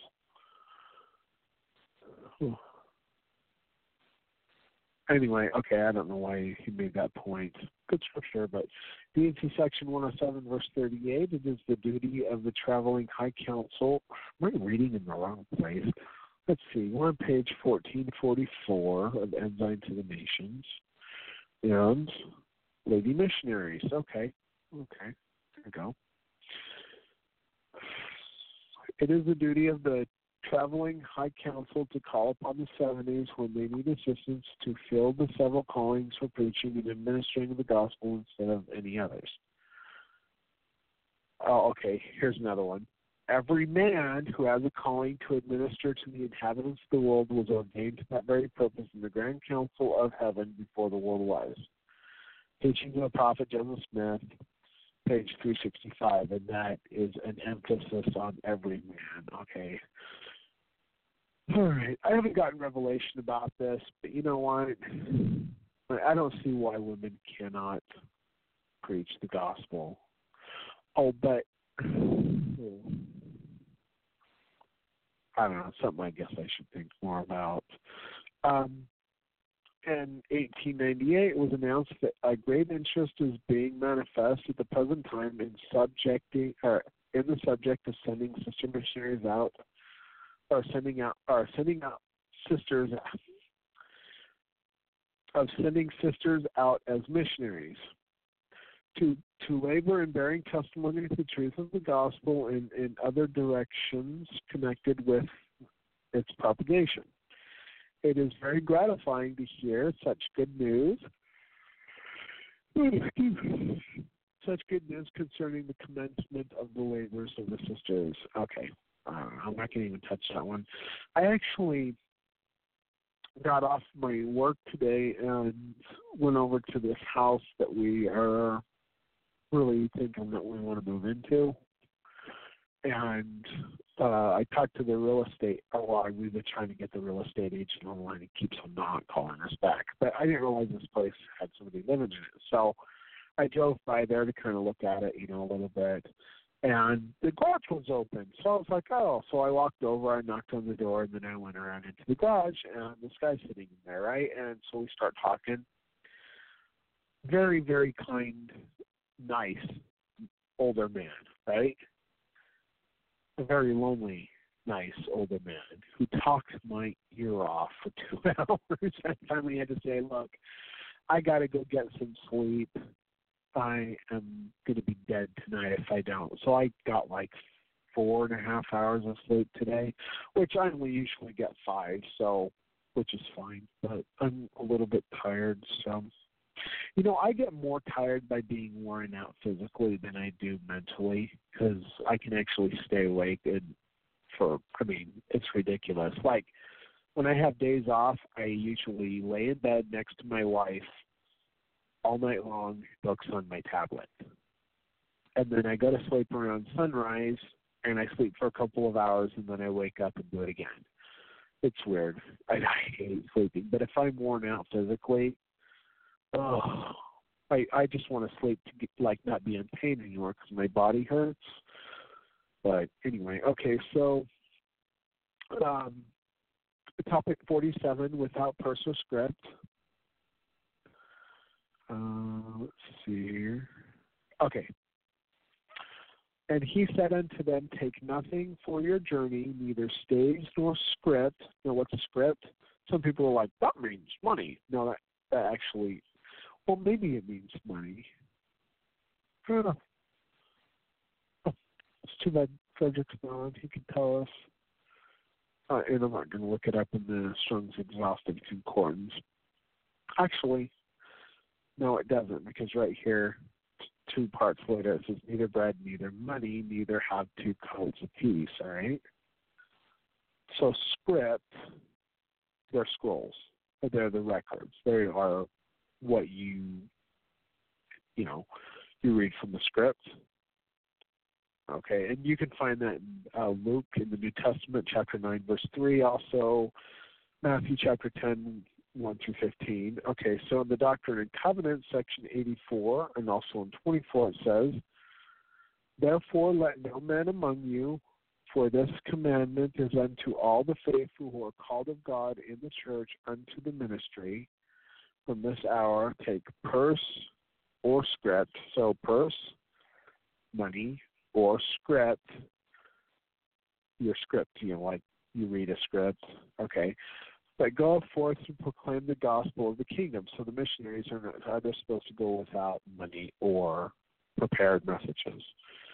They are supposed to go with their scriptures and study their scriptures and speak by the power of the Holy Ghost as directed by the Holy Ghost from the things that they are learning in the scriptures. All right, in the Millennial Star, it says, there is no qualification about these words of the Lord, and through the revelation in which they are contained was given in 1832. Though the revelation in which they are contained was given in 1832, we know of no commandment that has changed that force since they were given. All right, in the Millennial Star, G.E. Taylor, I don't know who that is, he said, this is the Lord's way, blessings beyond all earth you reckon await those who thus give and those who receive. Herein is prescribed a test whereby we may know who are indeed the Lord's disciples. All right, so that's talking about going out without purse or script, apparently. All right, Life of Wilford Woodruff, Revelation given in 1880, page 530. And this is a revelation given to Wilford Woodruff that never appeared in the Doctrine and Covenants. Thus saith the Lord unto my servant. Oh, wait. Oh, this one's given to John Taylor. Oh, no, this is given to John Taylor and Wilford Woodruff. Oh, this is the one he received in Arizona. It is. I get these ones mixed up. There were several that weren't given in the doctrine. I'm just going to read it. Thus saith the Lord unto my servant John Taylor, and my servant Wilford Woodruff, and my servant Orson Pratt, and all the residue of mine apostles. Have you not gone forth in my name without purse or script, and declared the gospel of life and salvation unto this nation and the nations of the earth, and warn them of the judgments which are to come, as you have been moved upon by the power of the Holy Ghost and the inspiration of the Lord. You have done this year by year for the whole generation, as men count time, therefore your garments are clean of the blood of this generation and especially of this nation. Oh, okay. So, but today the missionaries have to have a guaranteed income before they can go on a mission. They have to make sure that they have the $350 a month paid for so that they can actually be funded to go out on a mission and live in their apartments. But see, this is the thing. The elders are not supposed to be going on missions. The apostles are. The 70 times 7. Okay, so you can have 7 quorums of 70s. So that's 490 missionaries in the quorum of the 70s. So they're supposed to be the traveling ministers, right? The presidency of the 70s are supposed to stay home and make sure things go right, whatever. All right, so and the 12, so that's 502 missionaries who are apostles, who are supposed to go without purse or script, who are elders, but they are apostles because they're chosen from the elders, right? They're apostles.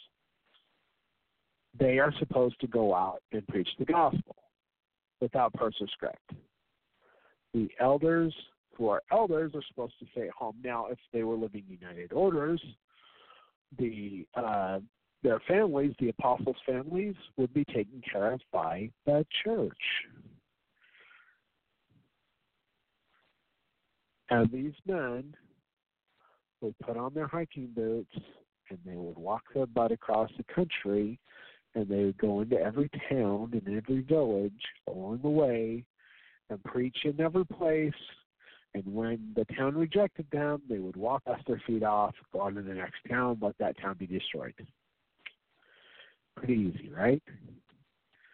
But they flipped it on its head. Now they're like, we've got like hundreds of thousands of elders in the church. Let's send them out. So now they got like 60,000 elders out there and 20,000 women, or whatever the ratio is, I don't know. Anyway, let's see here. What is the next one? Oh, washing of feet. Oh, we just talked about this. Let's go on. Topic 48. So washing of the feet was talked about when I was on a mission, but everybody's like, you're not supposed to do that because only the apostles are supposed to do that, right? Well, let's read about it. Peter saith unto him, Thou shalt never wash my feet. And Jesus answered him, If I wash thee not, thou hast no part with me. If I, your Lord and Master, have washed your feet, ye also ought to wash one another's feet. John chapter 13.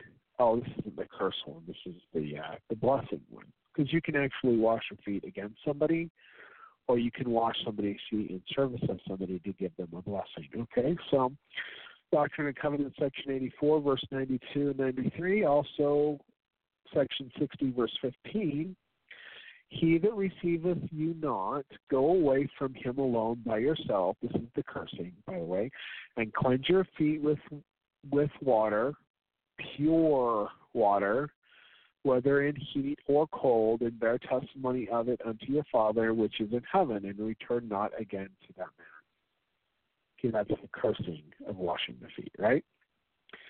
All right, Life of Heber C. Kimball or Senef Whitney, it says, and they told him if he did not repent of his sins and be baptized for the remission of them, that he would be damned, which made him angry.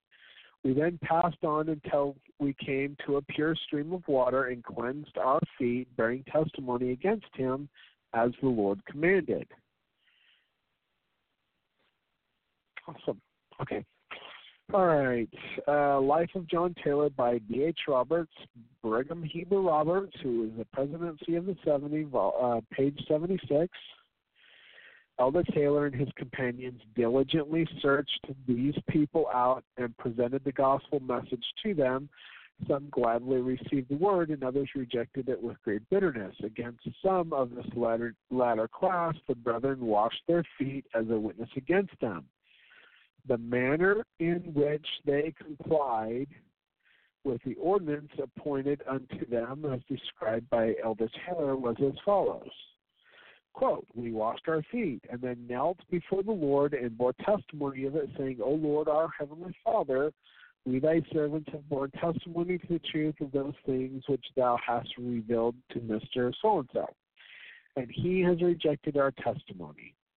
O Lord, thou knowest we have no hard feelings towards the man.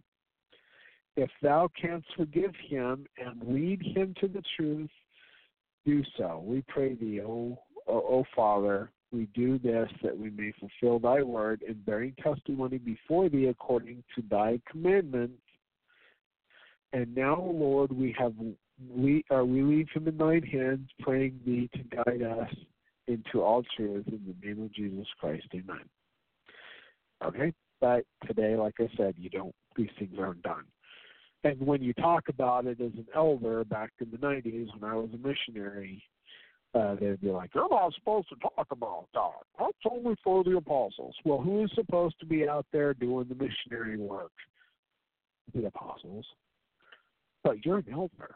You should be helping the high priests, right? That's your job, unless you are a 70 apostle or part of the quorum of the 12. Now, they should be taken from the elders, but once you're taken from the elders and made a 70 apostle, you are no longer in the office of an elder. You are a 70 apostle, and then the quorum of the 12 is taken from the 70s, right? Pretty easy. I don't know why it's so hard to understand these things. Topic 49, preaching in the ministry. Let's see here. Let me get a drink here real quick.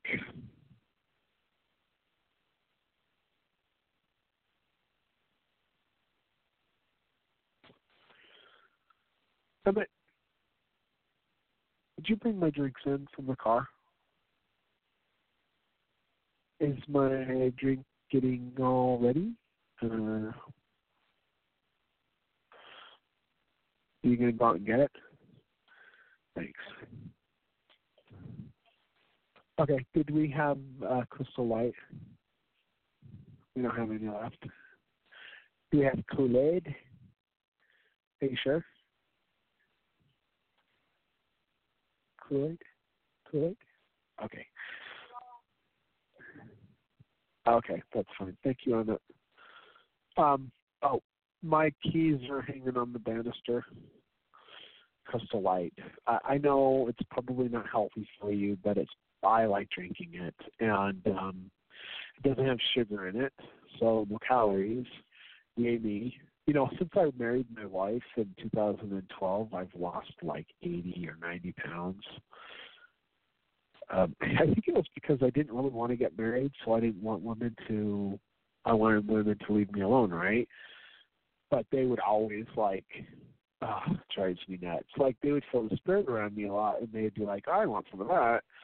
And I've had so many women, actually give their testimony that they know by revelation that I'm supposed to be their husband. And I'm like, okay, we'll see how that goes. I just wasn't interested. Yes. Actually, I don't even lock my car in it. So you can put those keys back, go out, and on the driver's side, there's a little lever. Just pull it up, and it'll pop the trunk, and you can get my drink. I don't leave anything in my car. I drive a beater. We bought this car for $200, and we put $400 or something like that into the car to fix it up. And my little beater gets really good gas mileage, and it goes. But the interior of the car is falling apart, and the paint job is ridiculous, and only one windshield wiper works. Luckily, it's the driver's side. Everything else works, kind of. Cruise control doesn't work. And it's a little 5-speed, and it's got a sunroof. That's what I like. I feel like I'm driving a go-kart, kind of like a motorcycle, except I don't have to wear a helmet. And it's got a radio that I can play music on as I'm zipping down the road, or talk radio. And, but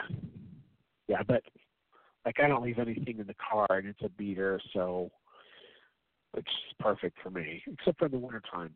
Ugh, no fun in the wintertime. Anyway, let's see, because I can't spend a lot of money on that sort of stuff. I gave my wife a nice minivan so she could transport the kids in comfort with air conditioning and heat and all that sort of stuff.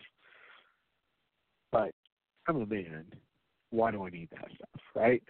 Well, actually, it kind of sucks when you're driving in snow and you don't have a heater, but because you can't defrost, you know. I need to get that fixed. Anyway, somebody keeps pushing. Kim, are you listening on one of the phones? Somebody keeps pushing the buttons on their phone, and it's sitting right next to me, and two of the other we got 4 phones all together. Anyway, maybe it's Alan, because he's unmuted. Alan, stop pushing the buttons on your phone. No pushing the buttons. All right, let's see. We are to preach the gospel by the power and influence of the Holy Ghost, and no man can preach the gospel without the Holy Ghost. Teachings of the Prophet Joseph Smith, page 112. We're reading Preaching in the Ministry. Those who were called to the ministry were told by the Lord to preach the word of truth by the Comforter, because if it be by some other way, it is not of God. So what were they supposed to do? They're supposed to study the Scriptures. Okay, so these men who are preaching they are preaching the gospel. They're missionaries going out to the world. They're apostles, right?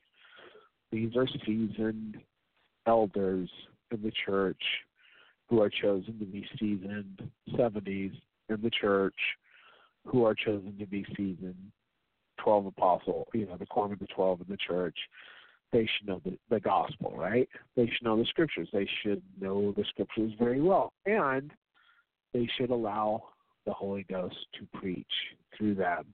That's one of the gifts. I call it the gift of tongues. It's one of the gift of tongues. When the Holy Spirit speaks through you, that's a gift of tongues. Now, it's interesting because I used to study like mad, right? And I used to go into churches all over the United States and Canada, and I would go in there and I would expound Scripture to these people.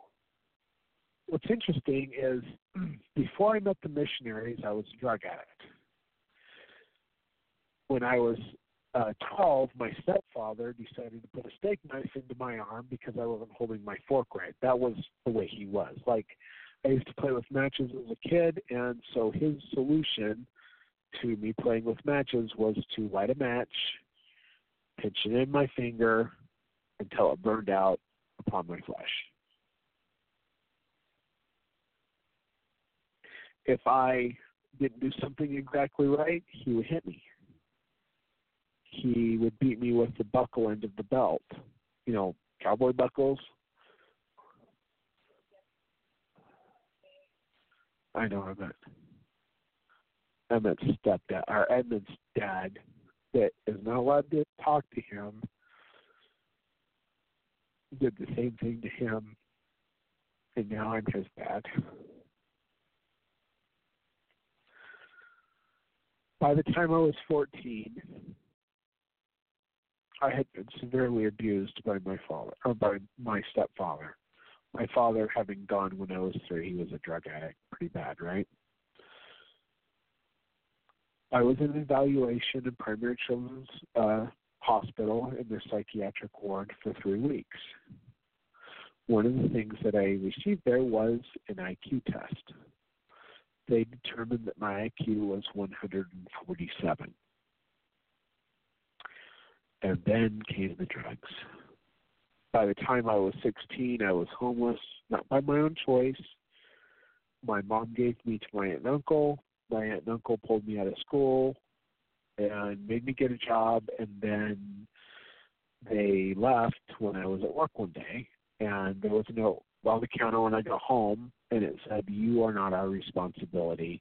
So basically, they did me a good one. They gave me a place to live until the landlord found out, and they kicked my butt out onto the street. Luckily, I had a little putt-putt motorcycle to get around, and I had a job, and my friend let me sleep in the rafters of his garage.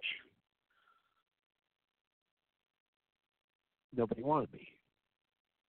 I became very suicidal, but I didn't want to die, so I got into drugs and alcohol. I did get into Job Corps and was in Job Corps for a year and a half, where I laid off the drugs and alcohol because there's a zero tolerance policy there, and I did not want to lose my chance to have a bed and a place to live, from 16 to 18. When I got out of Job Corps, I was very suicidal, and I started using drugs and alcohol. Like, seriously, every night I would drink a bottle of gin, and it was like $3 for this kind of big bottle. I don't remember the different sizes, but I would have my friend get me a whole bunch of them, and then I would drink one bottle every night. I was a functioning alcoholic. I had a job. I worked at this place called Movie Buffs, which was a video rental store, but it was 24 hours, and my job was graveyard. What's that, Emma? Okay. Emma's telling me about the studio. Anyway, so but I would drink every night after work.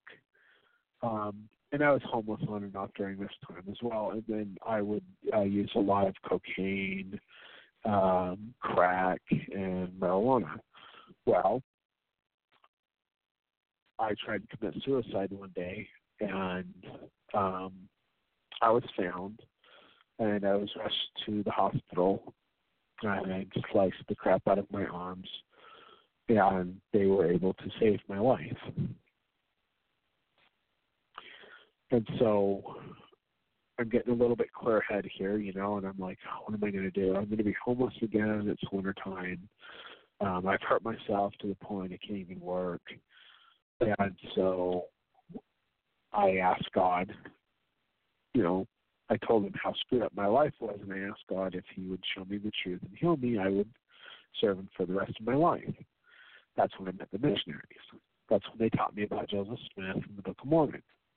That's when I asked God if it was true, the Holy Spirit burned in me like fire, and healed me of all my drug addictions. I told God I would serve him for the rest of my life, so I became a missionary later on. Well, you've got this guy in the MTC who has been in a mental institution. So what do? They've got shrinks at the MTC, and they pull up my primary children's file, and they do a bunch of tests on me as well. And one of the tests that they did was an IQ test. And, oh, by the way, the file said that I was just reacting to things I had been through, but they did not diagnose me with any mental disorders or anything. So anyway, but my IQ, so I was 14 when I got my first IQ test. I was 19 when I got my second IQ test. My first IQ test was 147. My second IQ test, after all those drugs and alcohol, was 114. My short-term memory at that time was almost non-existent. It was ridiculous. Now, why do I bring this up? Because and it's taken me years. I've had another IQ test done, and my IQ has gone back up to 140, which is nowhere. It's not 147. It's still good, right? And I got a lot of this short-term memory back. But for many years, I did not have a short-term. It was ridiculous. If somebody told me their name, I couldn't remember it right after they told it to me. I mean, but I would repetition with the scriptures, right? And so I put it up in my head, and it was there. And then when I would go talk to these preachers or to these people doing missionary work, the Holy Spirit, because I stored it up, even though I did not have the facilities to bring it forward, that the Holy Spirit would bring it out of me exactly as it needed to come out, perfectly.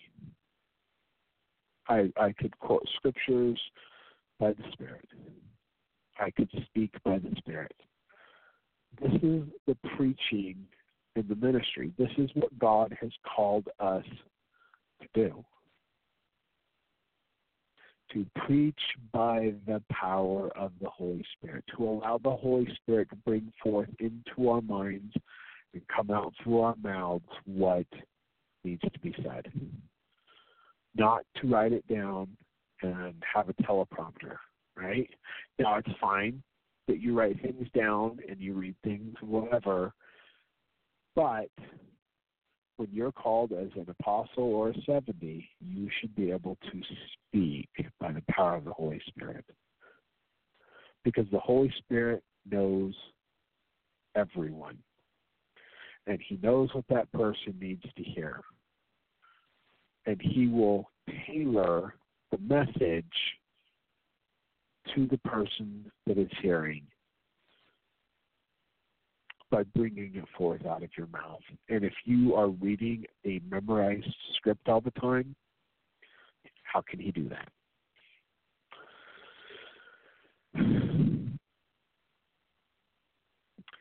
Heber C. Kimball. The Holy Ghost knows the minds of this people and what is necessary to deal out to every man and woman in due season their portion. If I am not dictated by the Holy Ghost, I cannot communicate with you that which is necessary.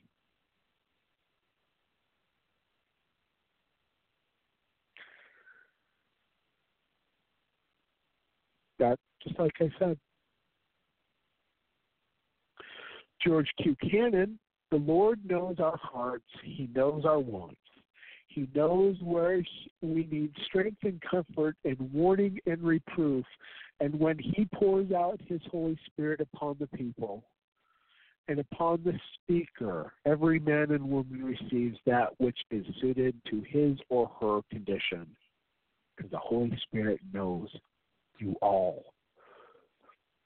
It is for this reason that the Lord has commanded his servants not to prepare their discourses, but to ponder upon his words, and in the very moment they needed to speak, he would give unto them that which they should say.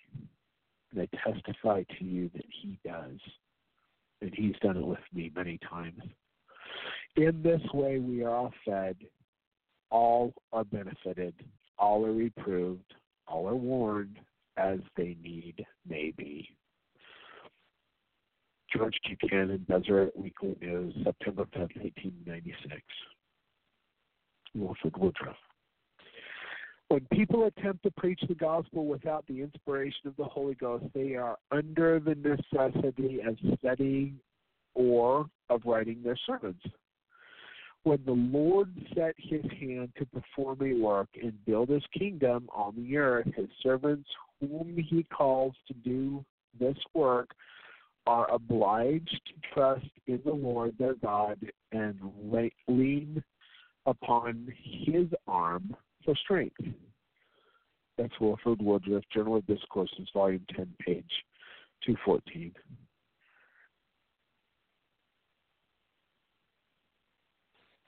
Jedediah M. Grant.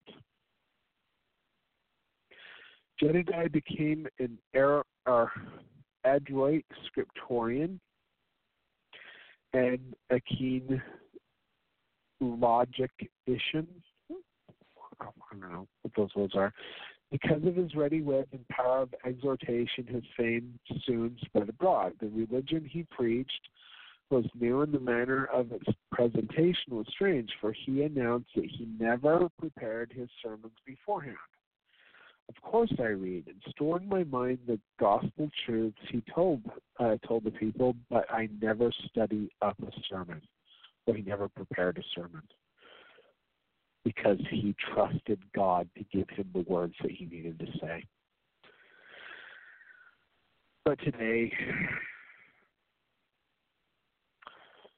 as of 1961, Uniform System for Teaching Investigators, page 4, August 1961, Church of Jesus Christ of Latter-day Saints.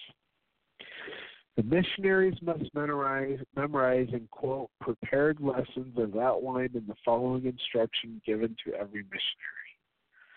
How to memorize discussions. Read all 6 discussions to get a picture of the plan as a whole. Write a brief summary of the content of each discussion. Read discussions to be memorized several times. Compare text with outline. Memorize basic conclusions and key questions. Reread dialogue leading to each conclusion until completely familiarized with it. Give discussions out loud using funnel board or other visual aid procedure. When I was a mission, I think we had like 6 discussions, 6 investigator discussions on like 6 new member discussions, right? They hated me in my mission because I never stuck to it. I had a way of teaching the people using the Bible to bring people to the Book of Mormon, which was very successful. I had way more missionaries in my time as a missionary. Way more converts in my time as a missionary than most of the missionaries. Probably all of the missionaries. I don't know. I don't really keep track of that sort of thing. But I had a lot of converts. But I was always getting into trouble because I was not teaching the discussions as I was supposed to memorize them. 3 years after my mission, because I had a collapsed lung and an infection that caused me to go to death for a portion of my mission, I was sent home on medical leave, but there was no place for me to go to, so I had to be released. And I stayed with my sister a little bit, stayed with my other sister a little bit, and got better, and eventually I have 2 sisters, so which one do you think? Oh, he's like, ding, ding, light bulb. He's all, which one? Which sister? 2 sisters of it. He's so funny. Anyway, but I became a missionary because I didn't have anywhere to go. Well, what happens when, you have a CDL, because I was a Job Corps, like I said. I was a diesel mechanic. That's my trade training. Well, I didn't have anywhere to go, so I was like, well, truck drivers are the highest paid homeless people in the world, so why don't I go drive a truck? So that's what I did. But getting back to, 3 years after my mission, I called because the church is supposed to pay for the medical bills when you're on the mission. That's one thing they do take care of, your health insurance. And so I called the mission to get it straightened out because I find out, 3 years after the fact that, hey, these didn't get paid. So I called in, and my name at the time was Elder Mark Tyson Trent. Now it's Mark Lifton-Walter because I changed my last name because my grandparents helped raise me so much that I wanted to honor them. But at the time it was Elder Trent, right? So I say, hey, this is Elder Trent. I have a question. They're like, you're Elder Trent? I've heard stories about you. Hey, it's Elder Trent. Like 3 years after my mission, people know who I am still. But it's because I spoke by the power of the Holy Ghost, and I could give a sermon. And I brought many people into the church.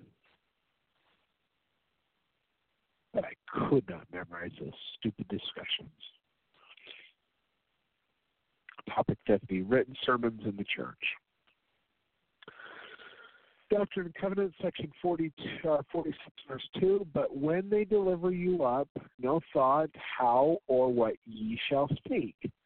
For it shall be given you in that same hour what ye shall speak. For it is not ye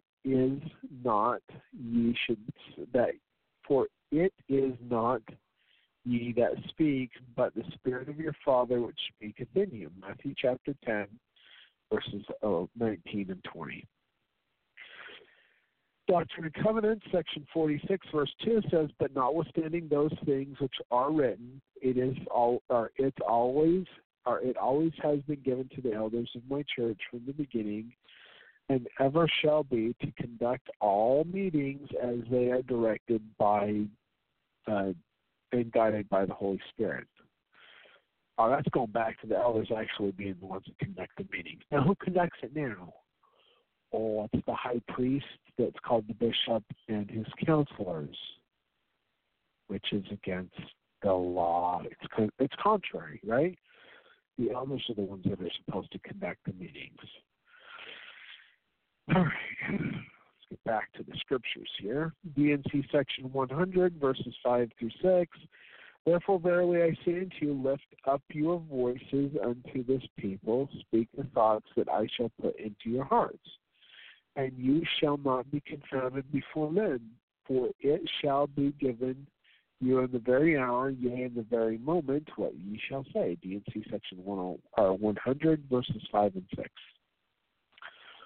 In the Journal of Discourses, George Albert Smith said, with the Latter-day Saints, the idea of writing sermons or preparing addresses beforehand is entirely disregarded and never was practiced amongst us.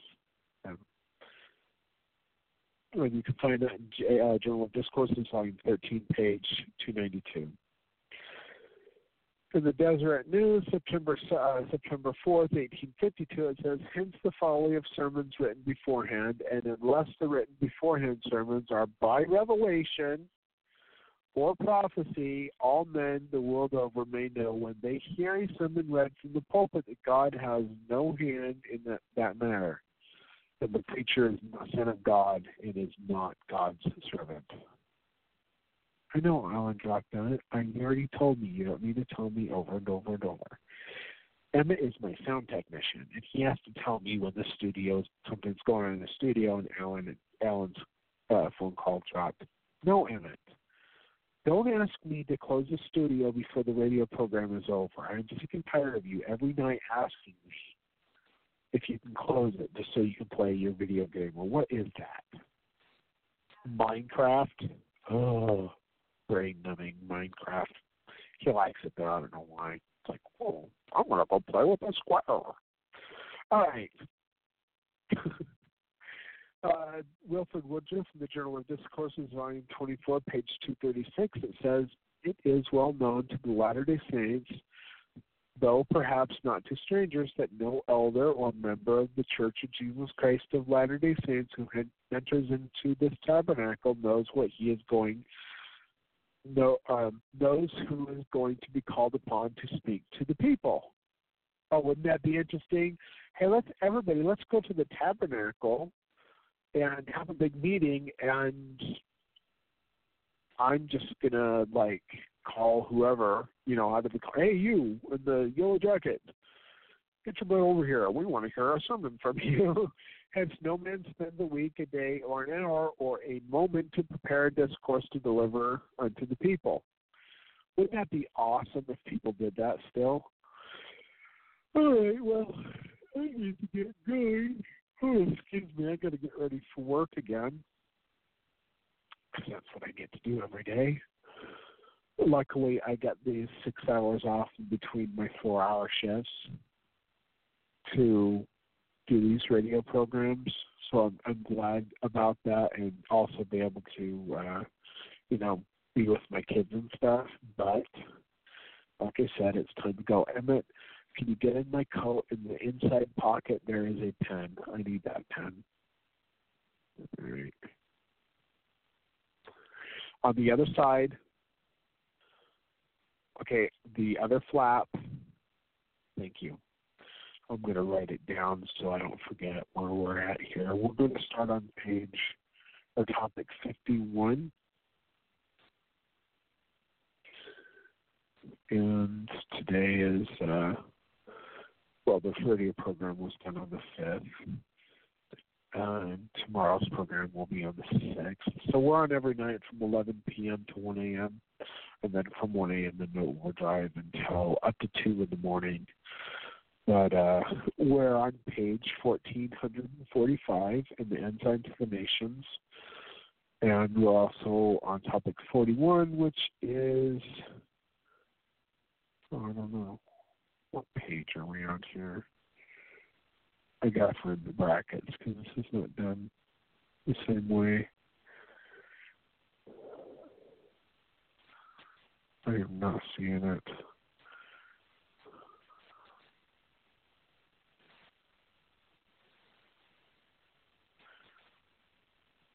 Oh, I cannot find the page number. That is crazy.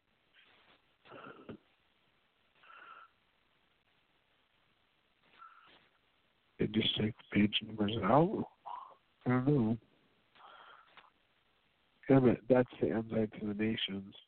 So how the Ensign to the Nations works is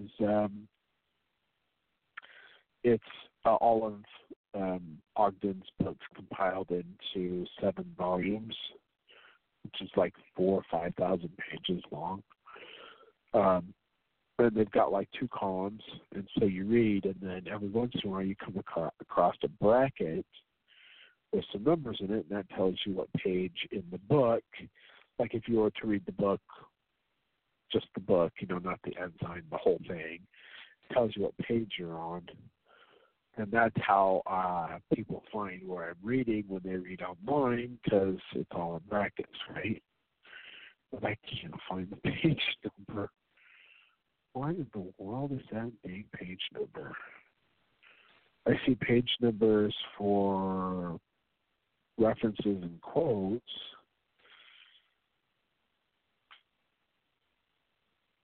I don't see it for this. It's got to be in here somewhere. Smack you. And it's like, up here. And what did I just say? This is the Ensign to the Nations. This is the book. The bracket numbers are in the pages right here. That's the pages.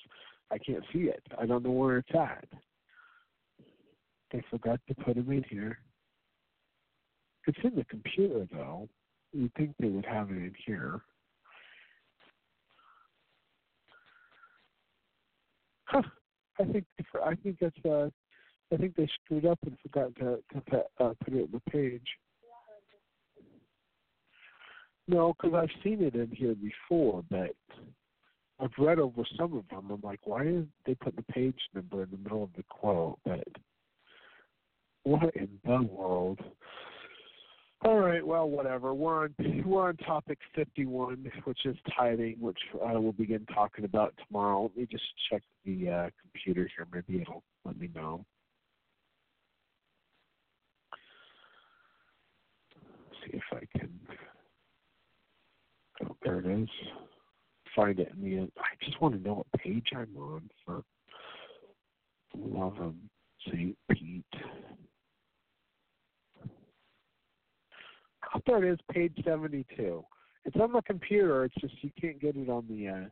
Anyway, so that's what we're going to be talking about tomorrow. Anyway, you know what? I got to get going. It's getting late, and we're just going to... Actually... we're going to listen to what we couldn't listen to yesterday, Luke 1:2. So this is talking about how the priesthood conferral change was made, where they didn't confer priesthood from 1921 to 1957, which I consider is the power, the scattering the power of all the holy people, which is prophesied in Daniel chapter 12. Doubt that the priesthood is a general authority or qualification with certain, continuing on page 137, certain offices or authorities appended thereto. Consequently, the conferring of the priesthood should proceed the accompanying of the ordinations to the office, unless it is to be possessed by previously bestowed in ordinations. Surely a man cannot possess the appendage to the priesthood without possessing the priesthood itself. Then he goes on, he cannot receive a portion or fragment of the Aaronic priesthood, because that would be an acting on the ideas that either or both of the Melchizedek and Aaronic priesthood were subject to subdivision, which is contrary to the revelation. Then he points out, in ordaining those who have not yet received the Aaronic priesthood, or to any office therein, the words of John the Baptist, Joseph Smith Jr., and Oliver Cowdery, there would be appropriate to immediately proceed the act of ordinations. They are, upon you, my fellow servant, in the name of the Messiah, I confer the priesthood of Aaron. Of course, it would be not necessary to follow that exact words. Then he goes on, he said, It should be consistent with the act of conferring the Aaronic. So he's pointing out here that there's been a problem about people not conferring the priesthood, so he dedicated here a chapter about, hey, it clearly points out we need to confer the priesthood and then give them the office. See, on page 174, he goes on and quotes, "An office in the priesthood is a calling, like an apostle, high priest, 70, elder. It all derives its authority from the priesthood. These officers hold different callings but the same priesthood." So he's saying here, elder is nothing but an office in the priesthood. So you can't confer somebody an elder and not give them the priesthood, because elder is just an office.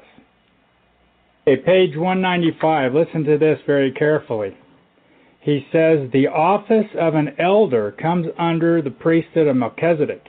And then listen to what he says. It is a pity that greater attention is not paid to the matters of history, for then such mistakes will not occur. Several errors have crept into our history through neglect or want of proper attention to the subject. So here he's saying it's because people don't understand history. They don't understand that the elder is just an office under the priesthood. And he's saying, my goodness, people, wake up. I'm trying to show you history. I'm the president of the church. Listen to what I have to say. But for some reason, God put the blinders on them, sent them a smoke screen because they have broken the everlasting covenant, which we'll get into. And we'll show you some more quotes. Obviously, this subject is getting kind of old for Joseph F. Smith, the sixth president of the church. Here again, he says, the priesthood greater than any of its offices. Quote, there is no office growing out of this priesthood that is or can be greater than the priesthood itself. It is from the priesthood that the office derives its authority and power. No office gives authority to the priesthood. No office adds to the power of the priesthood. But all offices in the church derive their power, their virtue, and their authority from the priesthood. Listen to this. If our brethren would get this principle thoroughly established in their minds, there would be less misunderstanding. He was dealing with apostasy. He was saying here, the brethren cannot get this principle in their head, and so he was dealing with apostasy in the church. They could not see the truth. Okay, listen to this very carefully, page 149. He says, ordinances, we must perform ordinances and ordinations strictly in accordance with that order. And he goes on to say, listen to this very carefully. Disregard, ignore, or omit any part, and you start imperfection in the church. And if we should continue in that way, we would find ourselves like those of old, being led by error, superstition, ignorance, and by the cunning and craftiness of men. We would soon leave out here a little, and there out a little, here a line, and there a precept, until we become like the rest of the world, divided, disorganized, confused, and without knowledge, without revelation, inspiration, and without divine authority. Right there on page 149 of Gospel Doctrine. Okay, on page 196, there was a group of people that received the office of elder, but they never got in the priesthood. Now listen to this very carefully. They were called the men of sin, was revealed. And authority of the Melchizedek priesthood was manifested and conferred for the first time upon the several of the elders. We naturally conclude that that several who had previously been ordained elders had not yet received the spirit or power or authority of their ordinations, but that now for the first time the authority of the priesthood having been manifest, it fell upon them. This is the first time in history, it was in 1829 period of time, that there were people that were given the office of eldership, but they didn't have the priesthood until it fell upon this time. And when they just hold the office of eldership, they were called the men of sin. Now this is on page 196. I'm not making this stuff up. This is Gospel Doctrine, Sermons and Writings of Joseph F. Smith. And as we open it up here, you can see when it was published. This is the 13th edition, Deseret Book, 1963. In fact, the church publishes it today. And here it is, copyrighted by Heber J. Grant. And if Heber J. Grant would have read this book, there would have been no confusion on the conferral of the priesthood. Here's another copy of a 1921 edition of the Missionary Handbook. They called it the Elder's Manual at the time. And here you see it's a very rare old book. the Elders Manual, and here it is. It's published by the Church of Jesus Christ Latter-day Saints in these different missions. And then as we flip through here, we'll go back to the page right here to prove to you conferring the priesthood. And right here it says the Melchizedek priesthood by authority or in the authority of the holy Melchizedek holy priesthood, and by the laying on of hands, I ordained you an elder or 70 or high priest or patriarch or apostle, as the case may be, in the Church of Jesus Christ Latter-day Saints, and confer upon you all the rights, powers, and keys and authority pertaining to what? This office, and calling in the holy Melchizedek priesthood in the name of Jesus Christ Latter-day Saints. And here we'll show you the correct version. This is the Missionary Handbook. It was published here 2000, right here. It's a 2002 a copy, so it's continuation today. And as you flip through the Missionary Handbook, it comes to this part right here. It says conferring the priesthood and ordaining to an office. And here it gives you the procedures. Call the person by name and his full name. State that the ordination is performed by the authority of the priesthood, which is all correct. And then they skip 3 in the years between 21 and 57. And it says ordained to a specific office in the Aaronic or Melchizedek priesthood, and bestow the rights, powers, and authorities, and add the words of the blessing. So this is the part that he left out. Confer the Aaronic or Melchizedek priesthood. So here you can see they just ordained into the office and authority in the Aaronic or Melchizedek priesthood. This is big news, people. This should be the #1 topic at all priesthood meetings. Nothing else should come up except for this information. Of course, this is the 1946 edition of the Missionary Handbook. Now, I urge you to go to the BYU library and look it up for yourself, and you will see it clearly. And here, this one is the 1946 edition of the Missionary Handbook, copyrighted by Heber J. Grant. Of course, if he would have read Gospel Doctrine by his former president of the church, Joseph F. Smith, there would have been no confusion of this priesthood ordinations. But right here, ordaining to the Aaronic priesthood. And it says here that we lay our hands upon your head and ordain you to deacon. Okay, ordain you a deacon or teacher or priest in the Church of Jesus Christ of Latter-day Saints, and confer upon you all the rights, powers, and authority pertaining to what? This office, and calling in the Aaronic priesthood in the name of the Lord Jesus Christ. And look, that was the Aaronic priesthood. So not only do we not have the Aaronic priesthood given to us, but we don't even have the Melchizedek.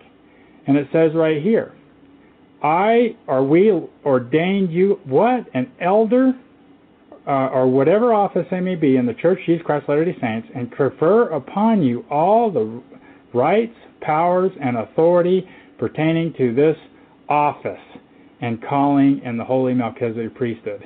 In the name of the Lord Jesus Christ, amen. Anyway, you can see right here, they never conferred the priesthood. And you need to take a look at this. This is very, very important. For 36 years they did this. This is an extremely important letter. It's dated June 20th, 1955. It's addressed to Joseph Fielding Smith, the church office. And it says, Dear Brother Smith. It goes on, and let me focus this up so you can really get a good clear look at this thing. And here's the June 20th, 1955, Joseph Fielding Smith.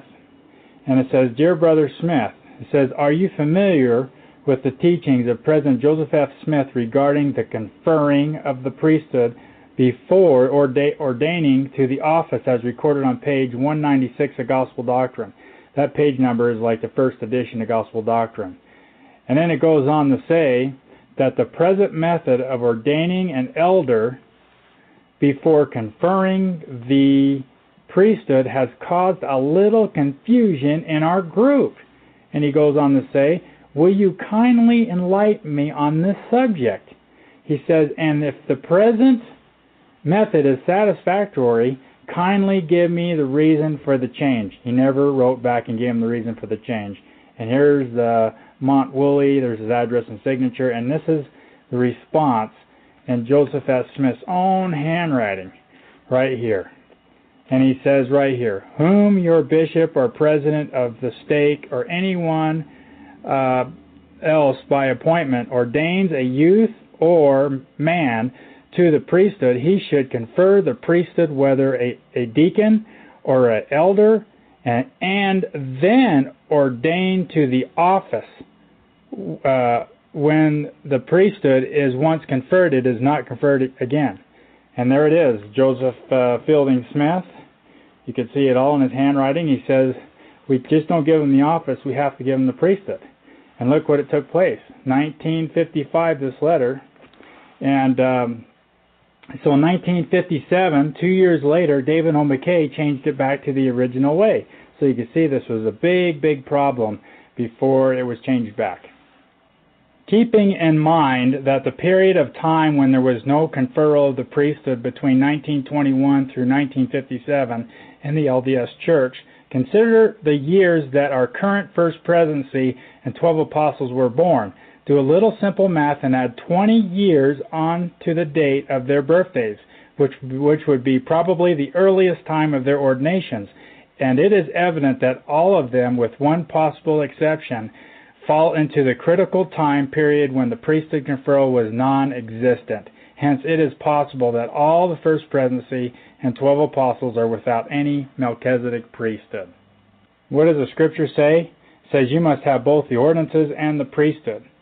And in D&C 84, 19 through 21, it says, and the key of the mysteries of the kingdom, even the key of the knowledge of God, therefore in the ordinances thereof, and the power of godliness is manifest. And it says, and without the ordinances thereof and the authority of the priesthood, the power of godliness is not manifest unto men in the flesh. For without this no man can see the face of God, even the Father, and live. So right there, D&C 84, 19 through 21. It says, without ordinances and the priesthood, you can't see God or have revelation. And that's where we're at today. What does Isaiah say about all this stuff that's going on today? It's about the people of the church. They transgress. And he says, this is a rebellious people that will not hear the law of the Lord, which say to the seers, see not, and to the prophets, prophesy not unto us right things, speak unto us smooth things, prophesy deceit. See, the people don't want to hear the truth. They want a seer that sees not. They want a prophet that doesn't prophesy right things. They want a prophet that speaks smooth things, that prophesies deceits, that wants to be the friends of the world. This is what the people of the church want. They don't want persecution. They don't want any of that. So let's see what Gordon B. Hinckley said in General Conference. This is directly out of page 74, Ensign, November 2001, Gordon B. Hinckley, General Conference. Listen to what he says. Fulfilling Isaiah. Quote, I do not wish to be an alarmist. I do not wish to be a prophet of doom. See, he wants to speak smooth things, just like Isaiah said. People don't want to hear negative things. They want to hear nothing but positive. Remember, negative and positive is part of our language, even though the scriptures say make yea, yea, and nay, nay your conversation. And we've completely gotten away from black and white issues, and everything is a feely word now, which is positive and negative. It has nothing to do with the truth, right and wrong. And then it goes on, and what did Isaiah continue saying? He says, for the leaders of this people cause them to err, and they that are led of them are destroyed. See that? It's a freedom of choice God has given us. You can either follow your heart. If you follow sin, you'll follow the leader you want to be in its place. But here, for the leaders of this people cause them to err, and they that are led of them are destroyed. And here you go. And this is why. Because this is a rebellious people that will not hear the law of the Lord, which say to the seers, see not, to the prophets, prophesy not unto us right things, speak unto us smooth things, prophesy deceit. And what is the outcome? The outcome is that the leaders, along with the people, both of them are destroyed. So it's always happened throughout history. So what ordinances have we changed to cause the priesthood to be changed later on down the road? This is out of the readings in church history. This is published. This book here is published right from the church. And right here you see, published by the Church of Jesus Christ of Latter-day Saints. And you flip the page. It says here, copyrighted 1979, Corporation of the Church of Jesus Christ of Latter-day Saints. And we're going to go ahead and flip to this revelation right here that should have been in the Doctrine and Covenants. And this revelation here was through Wilford Woodruff. And let's see if we can get a close-up at it here. And it says right here that the church attorneys asked the first presidency how proper it would be to make statements in court about the endowment and about instructions that have been given to discontinue the solemnization of plural marriage. And it says right here that the questions was taken to President Woodruff, who made it a matter of prayer. And then on this date, November 24th, 1889, he dictated the following revelation to his clerk. Now how come this is not in the Doctrine and Covenants? It's not. It says, "This saith the Lord." And it goes on, and it says here, "That not my servants, who are called by the presidency of my church, deny my word or my law which concerns the salvation of the children of men." And that was the revelation of plural marriage that he was talking about. It says, "Place not yourself in jeopardy to your enemies by promise your enemies seek your destruction and the destruction of my people, if the saints will hearken to my voice and the counsel of my servants." So he says, whatever you do, don't sign any document with your enemies. And the state of Utah forced them to give up plural marriage, which is the manifesto that happened in 1890, which we'll get into that. And then it goes on to say, on this side of the page, you make it quickly here, it says, quote, "The United States government has taken a stand and passed laws," can you see that? "Passed laws to destroy the Latter-day Saints on the subject of polygamy." So you can see here how the United States law is made to destroy the everlasting covenant. Get this. We're going to get into Isaiah's prophecy again, where they have transgressed the laws, changed the ordinances, and broke the everlasting covenant. Now we're going to point to you, what is the everlasting covenant? Okay, here's another prophecy. This is section 1, chapter heading. And here, if you read the chapter heading of section 1 of the D&C, it says, quote, "Apostasy and wickedness precedes the second coming." It says, revelation given through Joseph Smith on November 1st, 1831. And then so sometime between 1831, when this revelation was given, and the second coming, apostasy and wickedness will precede the second coming. I'm just reading this right out of the D&C, you can follow. Now, D&C section 1, verse 15, listen to what it says. "For they have strayed from my ordinances and have broken my everlasting covenant." See the footnote where it says they have strayed at the bottom of the page. And it says Isaiah chapter 24, chapter heading. "And men shall transgress the law and break the everlasting covenant. At the second coming they shall be burned." Then it goes on to say, and this is what I just read you, Isaiah 24. Then it says they have transgressed the laws, changed the ordinance, and broke the everlasting covenant, Isaiah says. Now listen to what D&C 1 goes on to say. Verse 22. "That my everlasting covenant might be established." Hasn't yet. He says it might be established. Then on verse 23, "that the fullness of my gospel might be proclaimed." It's going to. It hasn't happened yet. So he's saying it's going to happen. And now we see in section 132, the fullness, everlasting covenant is revealed. Listen to this. Verse 1 of 132. "The principle and doctrine of having many wives and concubines. Behold and lo, I am the Lord thy God, and will answer thee as touching this matter." Listen. "Therefore prepare thy heart to receive and obey the instructions which I am about to give unto you." So he's going to give it to him right now. "For all those who have this law revealed unto them must obey the same." And it says, "For behold, I reveal unto you a new and a everlasting covenant.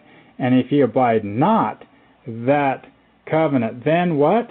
Then you are damned. For no one can reject this covenant and be permitted to enter into my glory."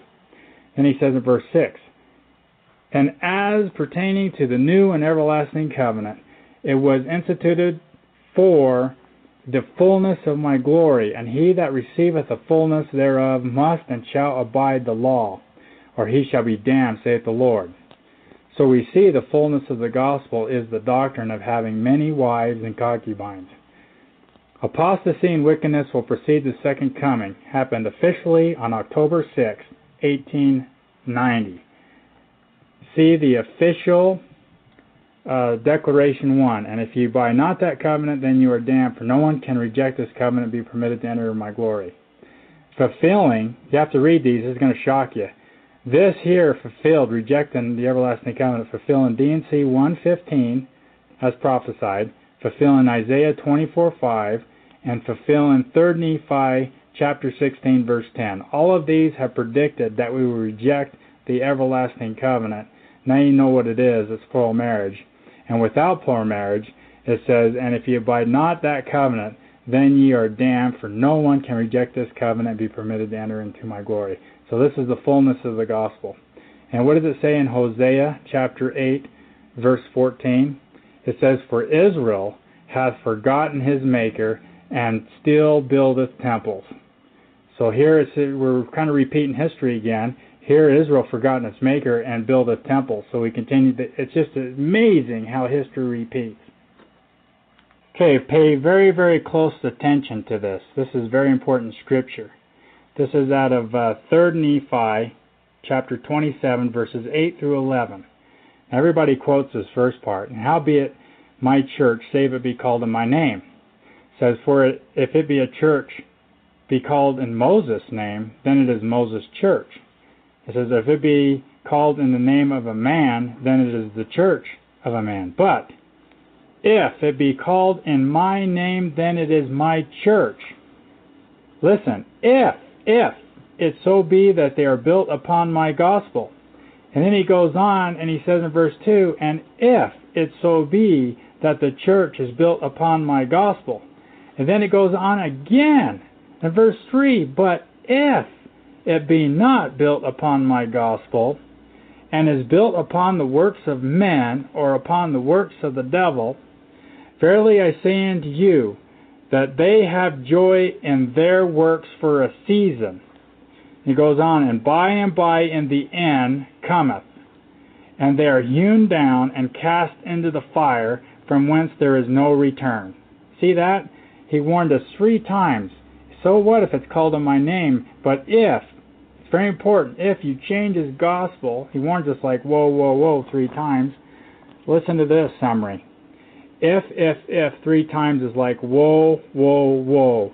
The Lord is warning us that even though his church is in his name, and if it is not built upon his gospel, you may have joy in this life in your works of baptism, temple work, etc. for a season, but without priesthood and doing the works of Cain, i.e. participating in changed and altered ordinances, you may have joy in your willfully ignorant little world for a little season, that when you die you are cast into the fire from whence there is no return.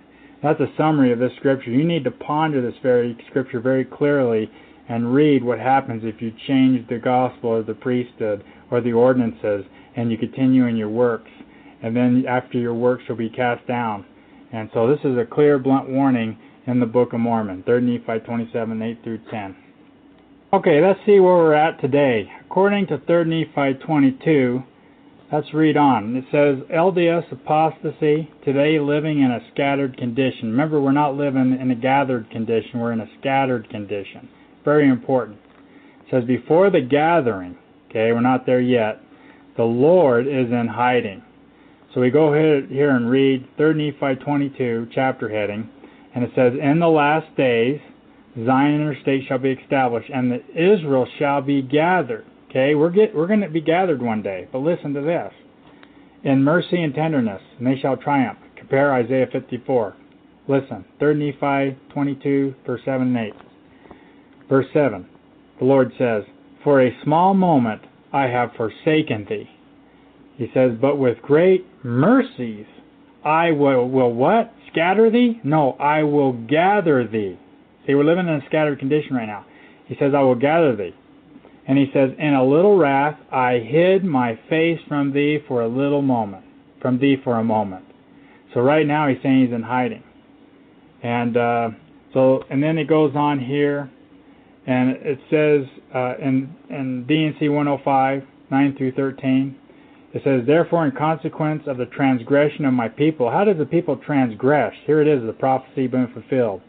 In consequence of the transgression of my people, it is expedient in me that my elders, the office of the elder, should wait for a little season for the redemption of Zion. Now he says wait. He didn't say that there's some little organization out there that's already existing that we should go out and seek for it. He says right here, he says that my elders should what? Wait.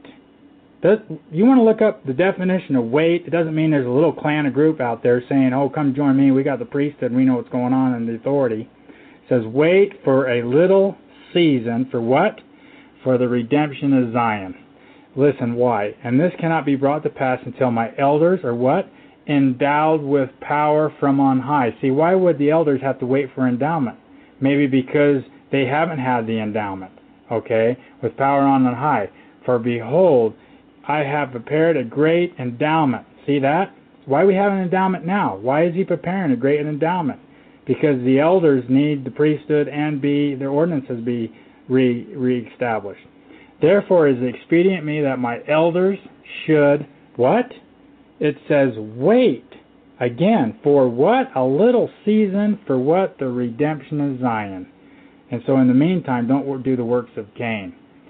And that's the reason I say don't do the works of Cain is because, remember, Cain is the one who put herbs and stuff on an altar and instead of a lamb like Abel did, and he's the one who broke the ordinances first, and then it made him fail, and then he went ahead and killed Abel later. So it's the first thing is first. Breaking the ordinances is first, and then everything else follows. Let's look at this too. Let's go to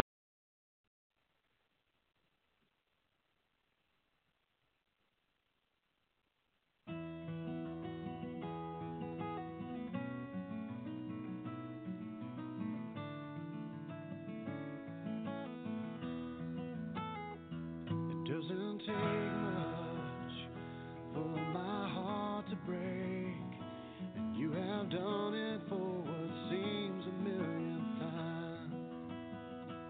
Whenever I hear of your saving grace and how you gave your life in exchange for mine, sometimes I wonder why you even love me and why you ever chose to call me child. And I remember it's by your sacrifice I can say that I am yours and you are mine.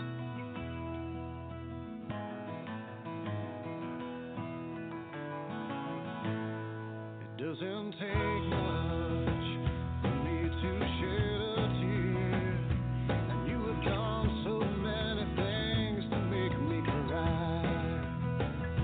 Whenever I think of all that I've done wrong, and everything that you have done to make it right, sometimes I wonder why you even love me and why you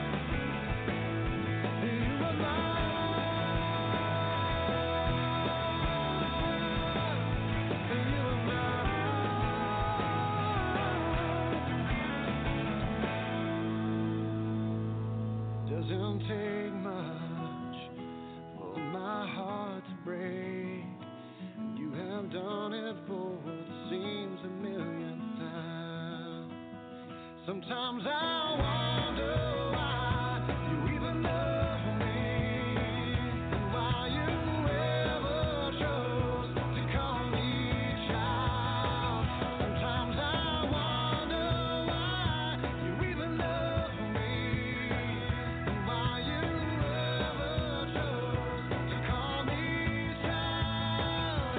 Then I remember it's by your sacrifice I can say that I am yours and you are mine.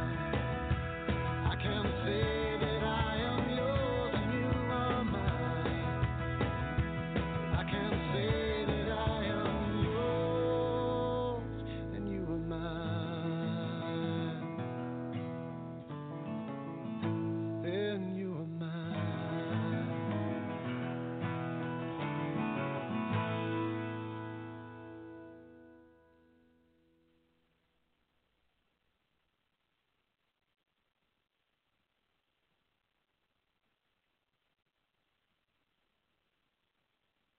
I thought that I was all alone, broken and afraid, but you were there with me. Yes, you were there with me. Well, and I didn't even know that I had lost my way, but you were there with me. Yes, you were there with me. Until you